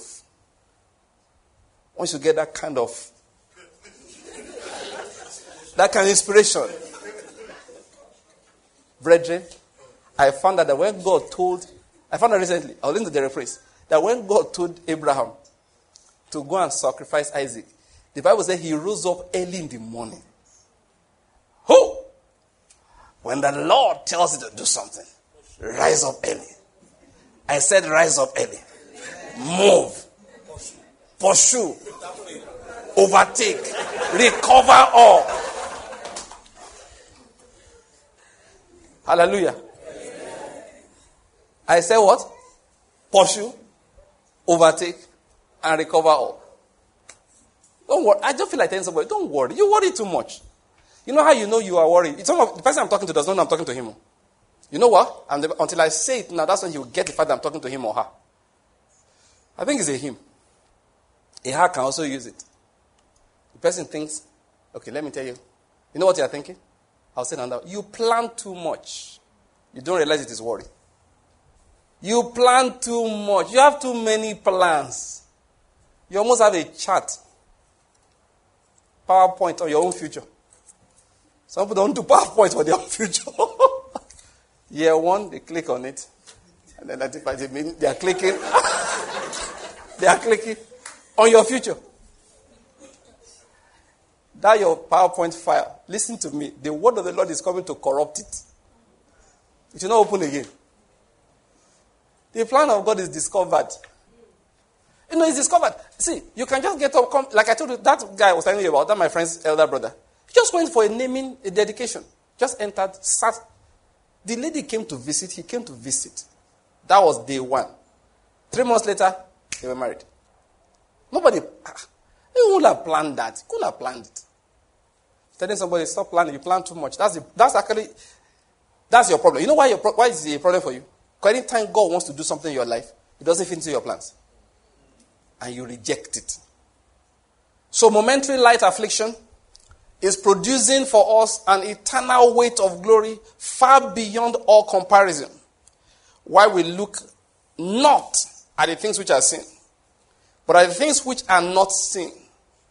For the things which are seen are temporal, but the things which are not seen are eternal. No matter what you go through in life, look at the spiritual aspect. If you lose something, ask the Lord, what's my lesson? Kenneth Hagin said he tripped, fell, severely dislocated his elbow. So severe that they had to take him to the theater to anesthetize until they could put it back. Then while he sat in the hospital recovering, the Lord walked in. The Lord Jesus walked in physically. He was a prophet. He used to have such visitations. Physically, he walked in. And it was not just walking and you are seeing things. No. He took a chair that his wife sat on until a few moments before that. Maybe like 30 minutes before. Took the chair, drew it, and sat on it. And said to him, we needed to talk. That was why you needed to dislocate your arm. Listen to this. He said, the way you were going, you would not have lived beyond the age of 55. That same man, downstairs, is one of the products of the ministry. You know, the Rima Bible training distance is now downstairs here, in this same plaza. That at the age, I think, 88, 89, there about late 80s. The Lord said you would not have lived beyond the age of 55 if we didn't have this discussion. And he was not committing a great evil. You're about to divorce his wife, marry another woman. No! So I called you to be a prophet and a teacher. You have abandoned the prophetic ministry and you are focusing on the teaching one. And that, I think, was in his 30s. Affliction can be good. Just what are you focusing on? All things work together for good. Let's finish it. To them who love God, who are called according to his purpose. It's where the focus is. No matter how horrible the affliction looks, it can be converted. One of the things I've learned, you hear me teach a lot of times. And I think it's a great revelation everybody should learn. And that's the fact that God can change the past. He can. Please, if you don't understand it, just believe it. Just know that he can change the past. To him, the past is here, the future is here, the present is here. All of them on a plane in front of him. Albert Einstein taught us about space-time. So it's not a big deal. If man can conceive it, God can double do it. Triple do it. 1 million times more than that, do it. He says space and time is the same thing. And what does that mean? If God is outside time, therefore. So yesterday, today, and tomorrow, they are like space in front of him. He can stretch his hand from one and into the other. It's not difficult. It's according to our faith. But then they say, the thing that looks bad even in the past, he can redo it and make it good. Do you know if Joseph did not follow the call of God for his life? There are different ways to follow. One of the examples of how Joseph followed was that he made sure he passed every test of faith. When Mrs. Potiphar gave, because you must understand what Potiphar was doing, Mrs. Potiphar, it was offering him all the kingdoms. That's what she was doing. But through an unrighteous door. Now, if Joseph had followed that door, you probably would never have heard of him. So that evil that was done against him would have been evil permanently. He would have died terribly in a strange land.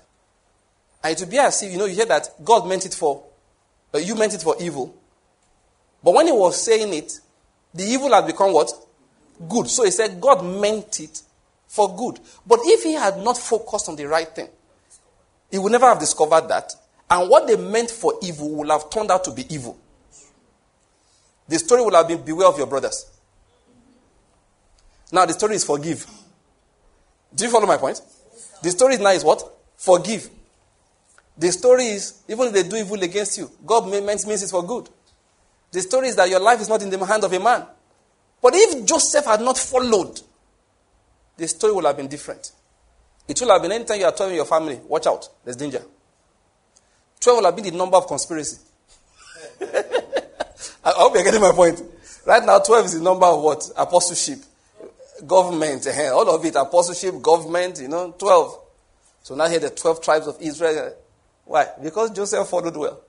If Joseph had not followed well, you'll have heard that 12 is the number of conspiracy. You start hearing that, look, when there are 12 people, there's always a Judas. When there are 12 people, just know that your life is in danger. You will die in a foreign land. What I'm trying to say, the evil in your past can even be rewritten now. Yes, it can be rewritten. God will just look and say, twist it. That will be the beginning of a great thing. Many of the things that we say is bad is because we interpret them from the end. What is good or bad? We just check what it produces. I hope you're getting my point. Let's continue reading. I said we should read somewhere, right? Romans chapter 5. It said, therefore, having been justified by faith, we have peace with God through our Lord Jesus Christ, through whom also we have obtained our introduction by faith into this grace in which we stand. And we exult in hope of the glory of God. And not only this, but we also exult in our tribulations, knowing that tribulation brings about perseverance, and perseverance proven character, and proven character hope. And hope does not disappoint, because the love of God has been poured out within our hearts through the Holy Spirit who was given to us. Now, that's Romans chapter 5. I actually read it as a summary of Romans chapter 4. That verse 1 actually was summarizing the whole of chapter 4. I wanted to read chapter 4, but I thought that would be a long read, so I recommend that everybody goes to read it, and I will just pass comments on things that are written therein. So Romans chapter 5 verse 1 says, therefore, having been justified by faith, we have peace with God. And how is that justification? Is through our Lord Jesus Christ. How's our peace? It is through our Lord Jesus Christ. Now, I was saying something last time, please, I need to quickly, I said that's what I want to talk about today. Now, what is righteousness? That's actually the main teaching I had in mind. Let's see how much of it I can do. I may not come back to it if I have enough, just a few minutes to explain it. Now, what is righteousness? After man fell, we said that spiritual death came in 3 levels. Remember that? The first level is what? Spiritual. So he was separated from God. He no longer enjoyed the company of God, nor did he even desire it. However, in his heart and in his body and on the earth, in the heavens, that is the lower heavens, groanings began. Now, the groaning, people may not know what they are groaning for, but that groaning is a drive, a desire for a connection back to the God of life. Do you follow my point? Because they have been cut away from life, that groaning became necessary. Now, bear that in mind. Now, we've already established that the judgment for sin, all right, is automatic and it's been decreed. Nothing can be done to stop it. That is, it cannot be told there's no judgment anymore. However, it can be deflected and somebody else can take it. It can be delayed. And that's what happened. Jesus took it on our behalf. All right? Jesus took it on our behalf. So the reason why we are free is not because judgment disappeared, but because somebody else took the judgment. We discussed that one last time extensively. Now, what I want to explain is that approach to God. How do I approach God? Because of that alienation and because of sin, there was no way, we also mentioned it last time, to approach God without a sacrifice. I hope you're getting my point. There is no way to approach God without a sacrifice. And what the sacrifice does is to cleanse away the sin. And we've already seen that Jesus is actually the sacrifice. So every physical sacrifice that was given, an animal sacrifice, every time you slaughtered an animal, a turtle dove, a bull, a ram, a goat, whatever it is, or you have a scapegoat left to go into the wilderness, each one of them was typifying what Jesus would be. And once Jesus came, it came to an end. I hope you're getting my point. Yes, and in anybody's life that will know Jesus Christ, all those sacrifices must come to an end. There are many things people do. I say, you don't understand. Everything is a type of whom Jesus is. Sometimes Christians do what they call first fruit, and I see that thing going on around. They say you have to redeem your firstborn, first fruit. Listen to me. Those things are not for believers. They are not. They are fulfilled in Christ. They are fulfilled in Christ. We won't go into that in details now. Every other thing we do now, we do them, for example, now, like this first fruit thing. If you even know the way the Bible described it, it's not the way we practice it. Sometimes churches will say that your whole January salary belongs to your church. You want to hear the truth? It does not. Did you hear what I said? Yes, sir. What did I say? It does not. Say it loud. It does not. It does not. Nobody has a right to claim it. I don't care who is preaching it. If you like, give your 6 months salary to your church. It's your decision, right? Yes. But nobody can say, because the Bible says that first, no. Even when it was practiced, it was a token. What do I call a token? How many people know how Africans do new yam? The first yam you harvest, you take to the shrine. You have maybe 1,000 tubers to harvest. How many do you take? One. It's just the first. So this idea of your whole January salary, it doesn't work like that. Okay? What it means is your first expenditure. That even if you want to practice it like that. But all those sacrifices, that's not what Christianity is about. It's not. They typed Jesus. So once we have faith in that Jesus, the practice that they used to do is not necessary for us. Now, I'm not saying that our faith does not have works. Do you get my point? The works now differ, depending on the situation, depending on how God called us to operate. Do you follow the point I'm making here? All right, so bear it in mind. So all those things are types of who Jesus is. Now, what is righteousness? Please bear that in mind. Just review some things that we said. What is righteousness? Righteousness is not the same as good works. Righteousness is a badge of relationship. What did I say? It's a badge of relationship. It's like having an ID card.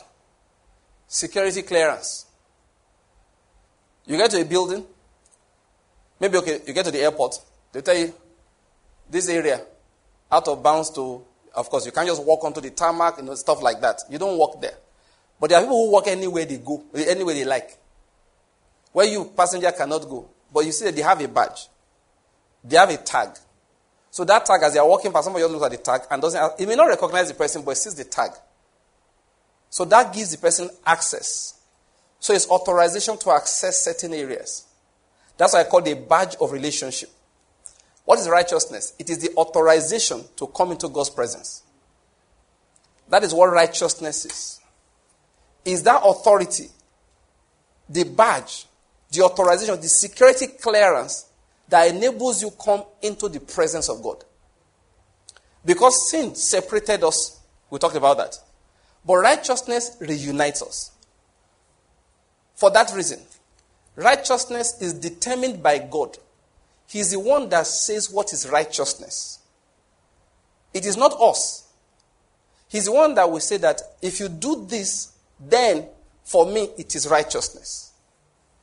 Many people think righteousness is following the codes of morality that human beings have put in place. No.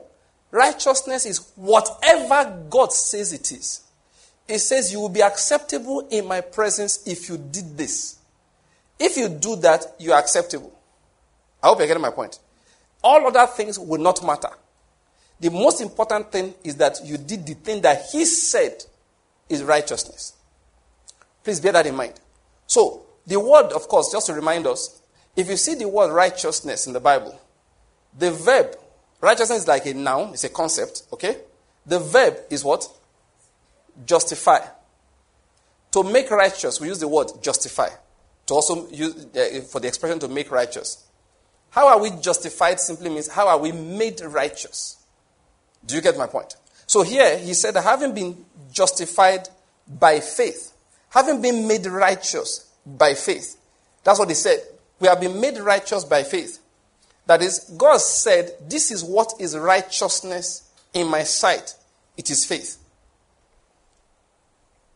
Is his choice, is his decision. What is righteousness in my sight is what? Faith. What do you mean by faith? Let me explain something here. Did something strike you? One single act as a result of a single choice was how sin came in. True or false? True or false? True. What is that act? Rejection of God's lordship. I will go for independence. That's the choice. The act is what? Eating of the fruit of the tree of the knowledge of good and evil. Okay? Now, what I'm trying to say, righteousness, therefore, also, it makes sense, is also a choice. It's a result of a single choice. That's it. What is that single choice, or what is that act? Righteousness, sin came by, I reject the rulership of God. Righteousness comes by, I accept it. I don't know whether you're getting my point. That's all. You are not made righteous by works that you do. You are made righteous by a single decision you made. Who made the law? God, not me. Some people will come and say, are you trying to say what about Hindus? I don't know. Why do people ask questions about other things when you are giving the right thing? If you come to my clinic now, I'm a doctor, and I tell you that, okay, this sickness you have, this tablet will cure it. You say, are you trying to say that the other people too, they will not be cured because they're not taking your tablet? You ask that kind of silly question. Why is that those who don't want to believe are the one asking silly questions? I don't know whether you're getting my point. If you need money, I'll give you a bundle of notes. Take this money and go and buy. We'll be asking me that, well, are you trying to say that those who don't have this money now, they can also buy? Do we come up with such discussions? We don't. God said, herein is the righteousness, or is my righteousness revealed from faith to faith. It starts with faith, it ends with faith. This is what God said. My righteousness, what I accept as righteousness, is that somebody draws near to me through the Son. Let's not have serving discussion. What about Hindus? What about Muslims? I wrote an article long ago on the supremacy of Christ. Anybody who really wants to know the true God, God will always, 100% of the times, lead the person to Jesus Christ. He always does it. Even those who lived before Christ, they had to be led to Christ. You say, what do you mean? That was why he gave them sacrifices. That was why he gave them sacrifices. How are we made righteous? It's a simple thing. You accept Jesus as your Lord. You accept to follow him all your life. I need to emphasize the issue of Lord. You are not made righteous by accepting Jesus as your Savior. Salvation is a result of accepting him as your Lord. I don't know whether you are getting my point. I know we say accept Jesus as your personal Lord and Savior. All right? What matters is not that you call him Savior, but that you call him Lord, Lord. You see, that Lord, that's why he had to say, not all who say it. Because that's what they are supposed to say. I don't know whether you get my point. Many people want the salvation without the Lordship. I have bad news for them. It does not work. I have very bad news for them. It doesn't work like that.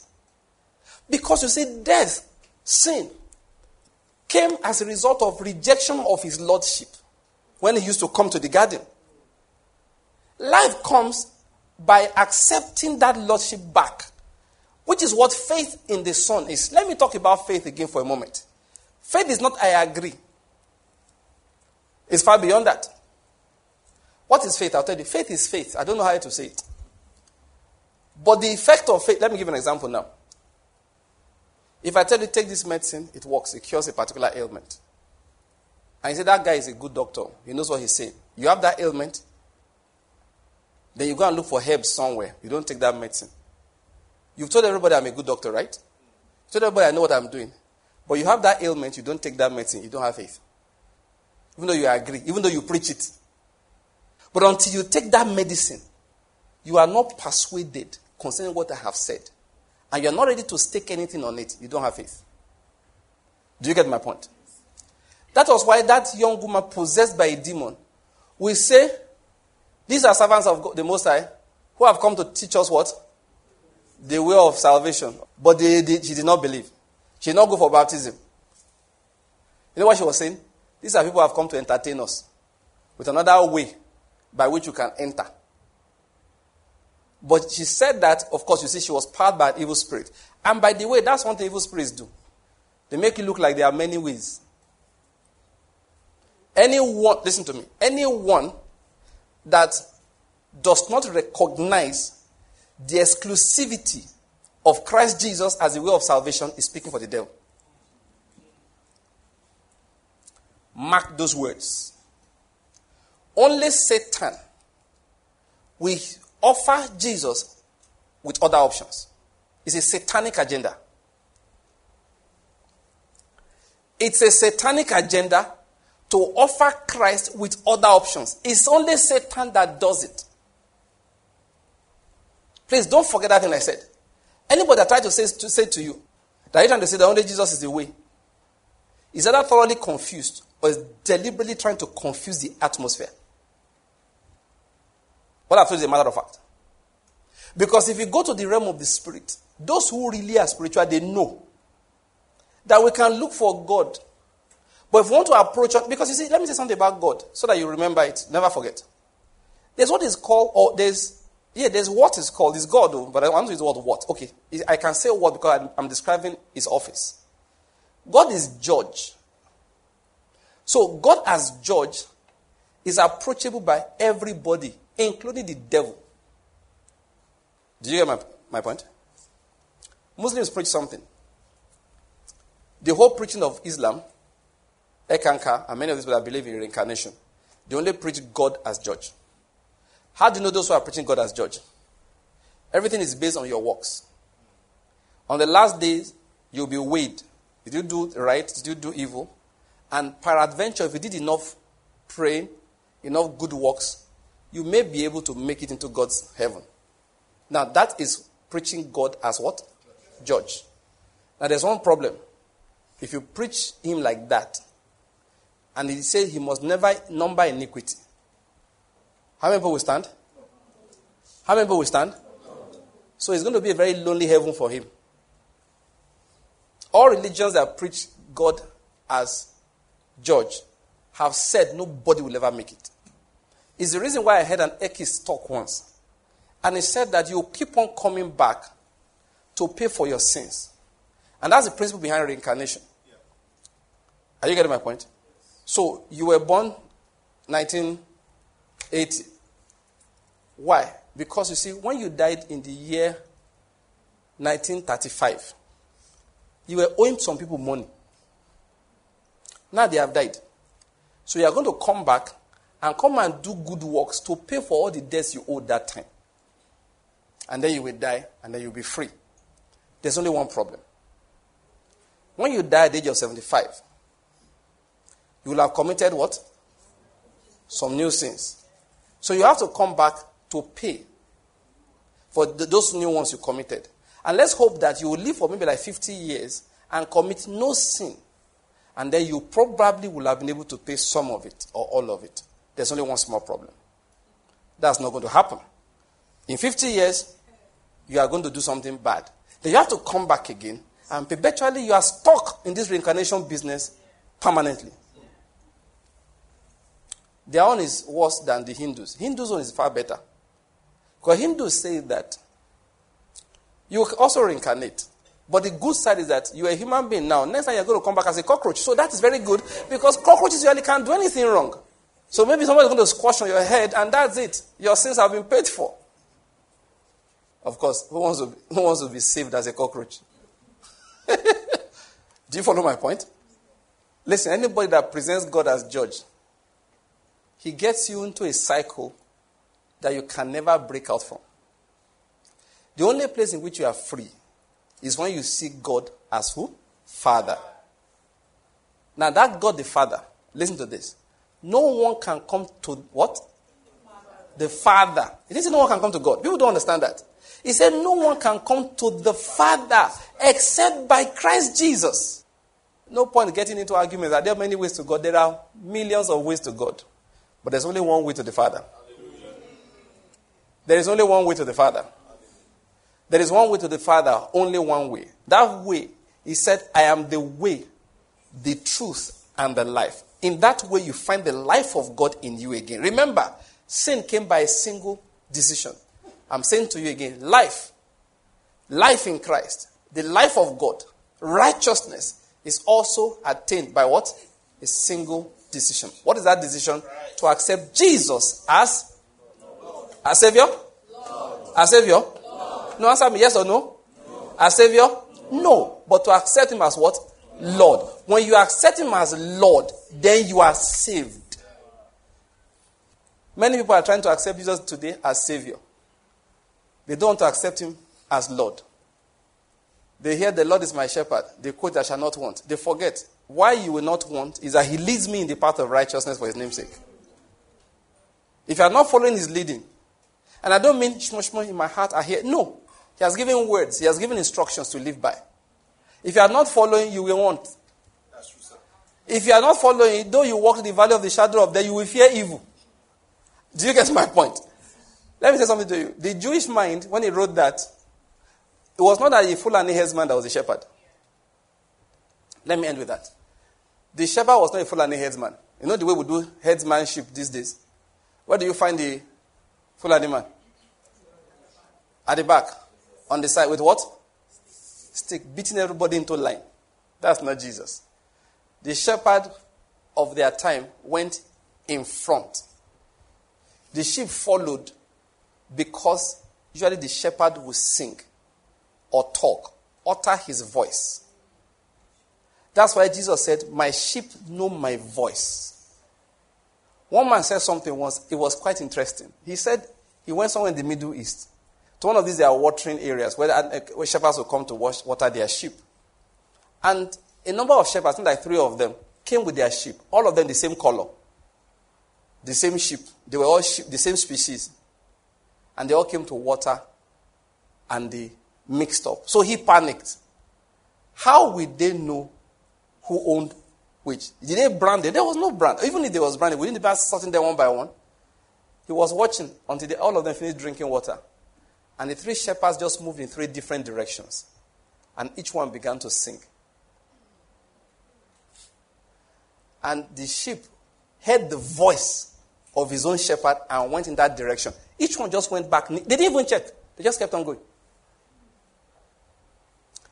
The way God designed it, the sheep is supposed to what? Follow. So Jesus kept on using the word follow me. Follow me. Follow. It's follow. It's not force. Nobody pushes. It is a decision to follow. To say, this is the one I will what? Follow. See, there's no salvation except you are following. Please tell those who are preaching nonsense grace to hear it. Salvation is only for those who follow. That's why he said, not all those who call me Lord, Lord. He said, but those who do my will. It is the following that gives salvation. There's no salvation except you follow. That is why the word Christian is not applied to every churchgoer. It's applied only to what? Disciples. What's a disciple? A student of the words of the Lord Jesus Christ. Let me say it again. What is righteousness?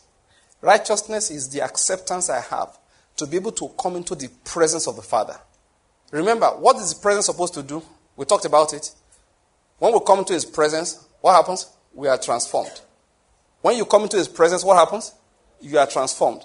You are becoming the exact image that he created you to be. But you cannot come except you are accepted. You cannot become except you can come. Do you get my point? That is why righteousness is the beginning point. It's not the end point. The right to come is the beginning. Once you come, something happened yesterday night. I was meditating. There's something, because I've had issues for a long time. I teach on prayer every Tuesday, right? And by now we have hundreds. Hundreds and hundreds of messages on prayer. You will think that means I understand prayer. Pastor Bambo, you are teaching on it. The one I know now, I will teach you now. And many times I'm speaking by inspiration. Oh, yes. It's inspiration. I have some fundamental understanding, but what I'm trying to bring out to you is that, so I keep on asking questions. One of the questions I keep asking is that, why do people pray for long? Now, please, I'm not criticizing. I ask. Some people say, I was there praying for the next 5 hours. And then I kept on asking, what were you saying? Now, please, I want you to understand something. I'm not saying they are wrong. I'm really curious. There was a time I was wishing I could I'll be allowed to bug the rooms of some of these people that tell me they pray for 10 hours. I just want to know what they said for 10 hours. I'm not angry. Oh, please, I pray you get me. I'm not angry. I just want to know, bros. I want to say something that will make some people not very happy with me, but that's the truth. What I'm about to say. Somebody has said it before. He says some people who pray, please, some, I didn't say all. Some people claim to pray in tongues and groan. They are lazy. How many people? Did I say all? There's one man I heard recently. He said that there's a groaning thing that's going on now. And he says it's the lazy way to pray.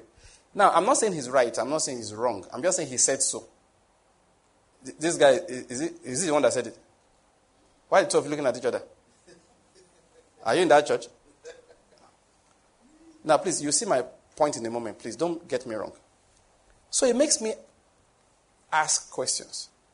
Now, are you saying they are lazy? I didn't say so. But the person that said it, I know why he said it. Some people do the praying in tongues and growing thing simply because they don't have anything else to do. This will surprise you. They are literally punching the air. If God answers, they will have no idea.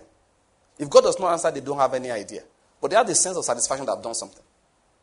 This is what I like to say. Paul said, I will pray with my spirit. What's the next thing? I will pray in my understanding also. I personally believe that you must balance the two. That's what I believe.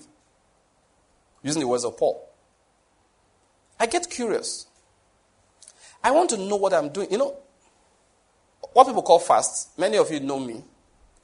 I don't do it. I didn't say I don't fast. I said what people call fast. I don't do it. I don't go hungry so that God can talk to me. You say, why don't you? I can't understand why he will speak because I'm hungry. If you have an explanation, come and show it to me. I want to learn. I'm a student too. See, this is not bragging. I listen to messages all the time, trying to learn. I'm always digging. If I find a minister that's teaching, I gather his teachings. I want to know what he's saying. And if it's something I'm supposed to learn, I met one man when I was in Maiduguri, last Saturday. I was not here because I was in Maiduguri. There was one man who came to teach. He taught for 1 hour. What he did not know, that night, I was on YouTube looking for his messages. I was meeting him for the first time. He ministered prophetically and taught, both combined for about 1.5 hours. Do you know, when we got back home, instead of me going to sleep, I was on YouTube searching out his messages. I need to understand what this man is saying. He blessed me tremendously in an area. I immediately went to go and I'm always trying to learn. So when I say that I pray for 10 hours, I'm wondering, what did you say? I'm not angry with you. I just want to know. What were you trying to achieve? What the Lord placed upon your heart? I want to know. For that reason, I've been praying about it for a long time like that. So yesterday night, I was praying.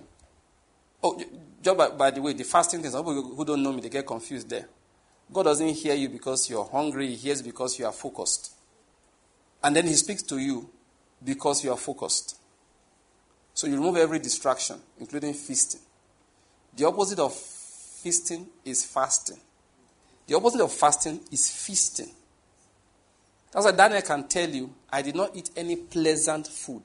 If you know the Babylonian culture in which he was living, eating was feasting. They gave them wine and delicacies. Remember, when they were training them to become ministers for Nebuchadnezzar, you see, they had to go and protest on the kind of food they were given to eat. They were literally fattened. Okay? So, you see, Daniel could say, I did not eat any pleasant food. And it was like that for 3 weeks. Basically, he didn't have time to what? To feast. Which is the reason why if you are fasting, you also may have to get off WhatsApp. It's the reason why you are fasting, you have to get off Facebook. It's the reason why you can't watch football and you are fasting. Do you get my point? It's the reason why many things, you can't hang out. So if people focus on I did not eat. No. You are still indulging. Even Paul said, listen, let me not even go there. Even in marital relationship, it affects the way you behave. You may have to move out of the room. Go somewhere else. That's what they call fast. It's that focus that's a fast. And I tell people, many people don't like it, but it's the truth. I keep on teaching because it's the truth. When you're fast that you can't see again, you've left it. God has left you. You are not seeing each other. You need to take something to strengthen your body. He said, but Moses did not eat 80 days. That tells you it was supernatural. I told you he was being fed from the spirit, not from the physical. It's the reason why I say man does not live by bread alone. If that food is working in you, you won't desire the bread. You don't fight the bread. People are fighting the bread. No. Please, I've taken it off digression and trying to get to what I want to say. So I was praying a few days ago. I said, Lord, what are people saying? Is it that one will say something once you don't hear? Is it that one will say something one time? We have to beg you. God, I beg now. Heal us now. How far now? We they sick now. Yes, I said, God, are we begging you to do something you don't want to do? I am convinced of something. If we have to pray for God to do something he doesn't want to do, we will never be blessed when he does it. The only thing we pray about are the things he wants to do, but for certain reasons he cannot do. So he doesn't want anybody to perish. But because they have sinned, they will perish. So we can get on our knees and say to him, please don't let them perish. So he will suspend judgment while we work on their transformation. There is nothing you ask God to do that he will do when he did not want to do it. And you'll be blessed by it. Never. Where am I going? So why all the delay? I was praying, God, what's going on? I believe the Holy Spirit answered me yesterday night. And he says, the length of time you spend there, it's not me you are persuading. It's yourself you are transforming. Do you get my point? You stay international on the matter. It's you that's changing. God keeps you there. Let's keep talking. There's no need to hurry for me to answer a prayer. Stay there. I don't know whether you're getting my point. Is that stay, I found out, that's actually his interest important to him. It is the stay. When we're in his presence, you know what he's doing? Like I told you, you can't come to his presence except what? There's righteousness. You have to be welcome. So what allows you come in is what? Faith in Christ Jesus. That drags you in. I found that the reason why prayer appears delayed, listen, please, I want everybody to cultivate this. Prayer is not to get answers. The primary thing about prayer is to be changed. Are you hearing my point? Stop focusing on the answer. Start focusing on God. So that I've come to your presence. I have this prayer, I have this prayer, I have this prayer. Yes, but can we keep it aside? Talk to me. Why will a man have this kind of problem? Now, I'm not trying to solve it now. I just want to learn. I just want to learn. It says, in the beginning it was not so. Male and female created he them. Therefore shall a man deliver. I say, okay. So this is how it was in the beginning. Say yes. But why did Moses say this? Now, all of this is prayer. You are trying to solve a marital problem. And you're having a discussion with the Lord.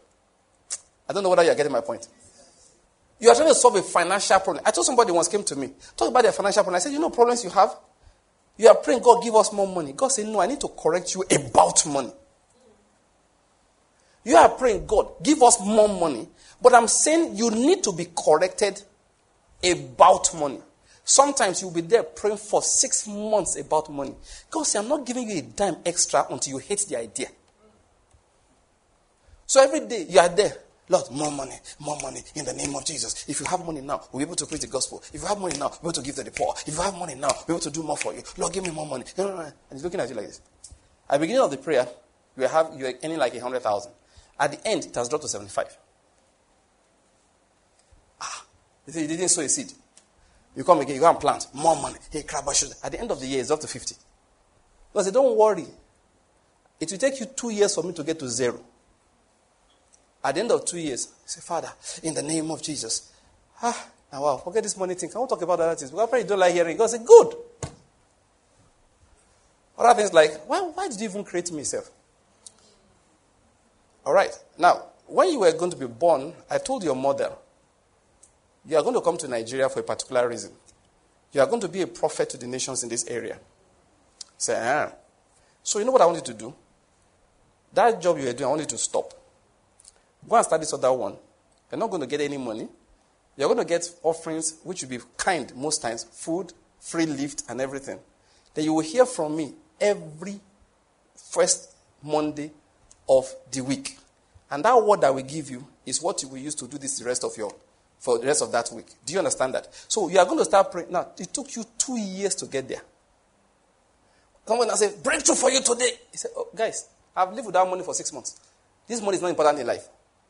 Then by the time you are saying it, people look at him, live without money for 6 months. You will not have noticed that God has been channeling millions of naira through your activities on a monthly basis. But you don't notice anymore. I don't know whether I get my point. Now, please, I'm not saying you go and start church. I just want to use an example. Maybe you're the pastor of a church. And you say that we don't need money. Money is not what we need. And they're looking at you like, this guy is serious. They just bought a land for 150 million. You did not notice. The deacons gathered, announced to a few people. They gathered the money. You just said, we should buy this land. I think it is good. They paid for it. You heard, but you didn't register that they paid 150 million. And you are the head of the ministry. And then things are going on. But God has brought you to a place where, when it's let's save money for this, never leave that thing. And literally you don't save money for it. What do we need to do? He said, let's pray about it. The Lord will supply. I was giving an example about flying around in a private plane. Then one day somebody else says, sir, anytime you want to travel, please let us know. There's these people that say they will carry you without any charge. Okay. That you just pay for this, and pay these charges, and it's okay. I said, can we afford it? Say, we think we can. Then people say, he has bought a private. Every time they see you land private, they don't know it doesn't belong to you. It's a donkey that Jesus hired. But it took you 2 years of praying for more money for God to get you to a point where you realize that money is not the source of supply. And the source of supply can supply many times without money. I found out that if you are praying, you are not being changed, you are wasting your time. I don't care how many tongues you speak. I don't care how long you've grown. If you're an angry guy in January and you pray the whole year, you are still an angry guy, you were clanging cymbal, a noisy gong. It had no effect because the primary reason why people pray is so they can be changed. You can't change his mind.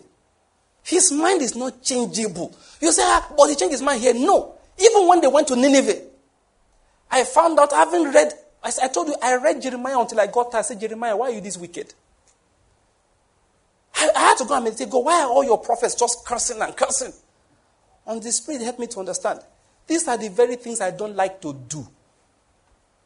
So prophets come telling you what God does not want, but which will happen. So when he comes and tells you like that, he says, 40 days, Nineveh will be destroyed. Did you guys get on your knees and say, Lord, please don't destroy Nineveh? And Daniel will come and say, do you know why I won't destroy Nineveh? I'm adding many things together. He said, break away from doing unrighteousness. Show mercy to the poor. And he gives a number of things. God will lengthen the days of your prosperity. Is that what he wants? Yes. And they do it.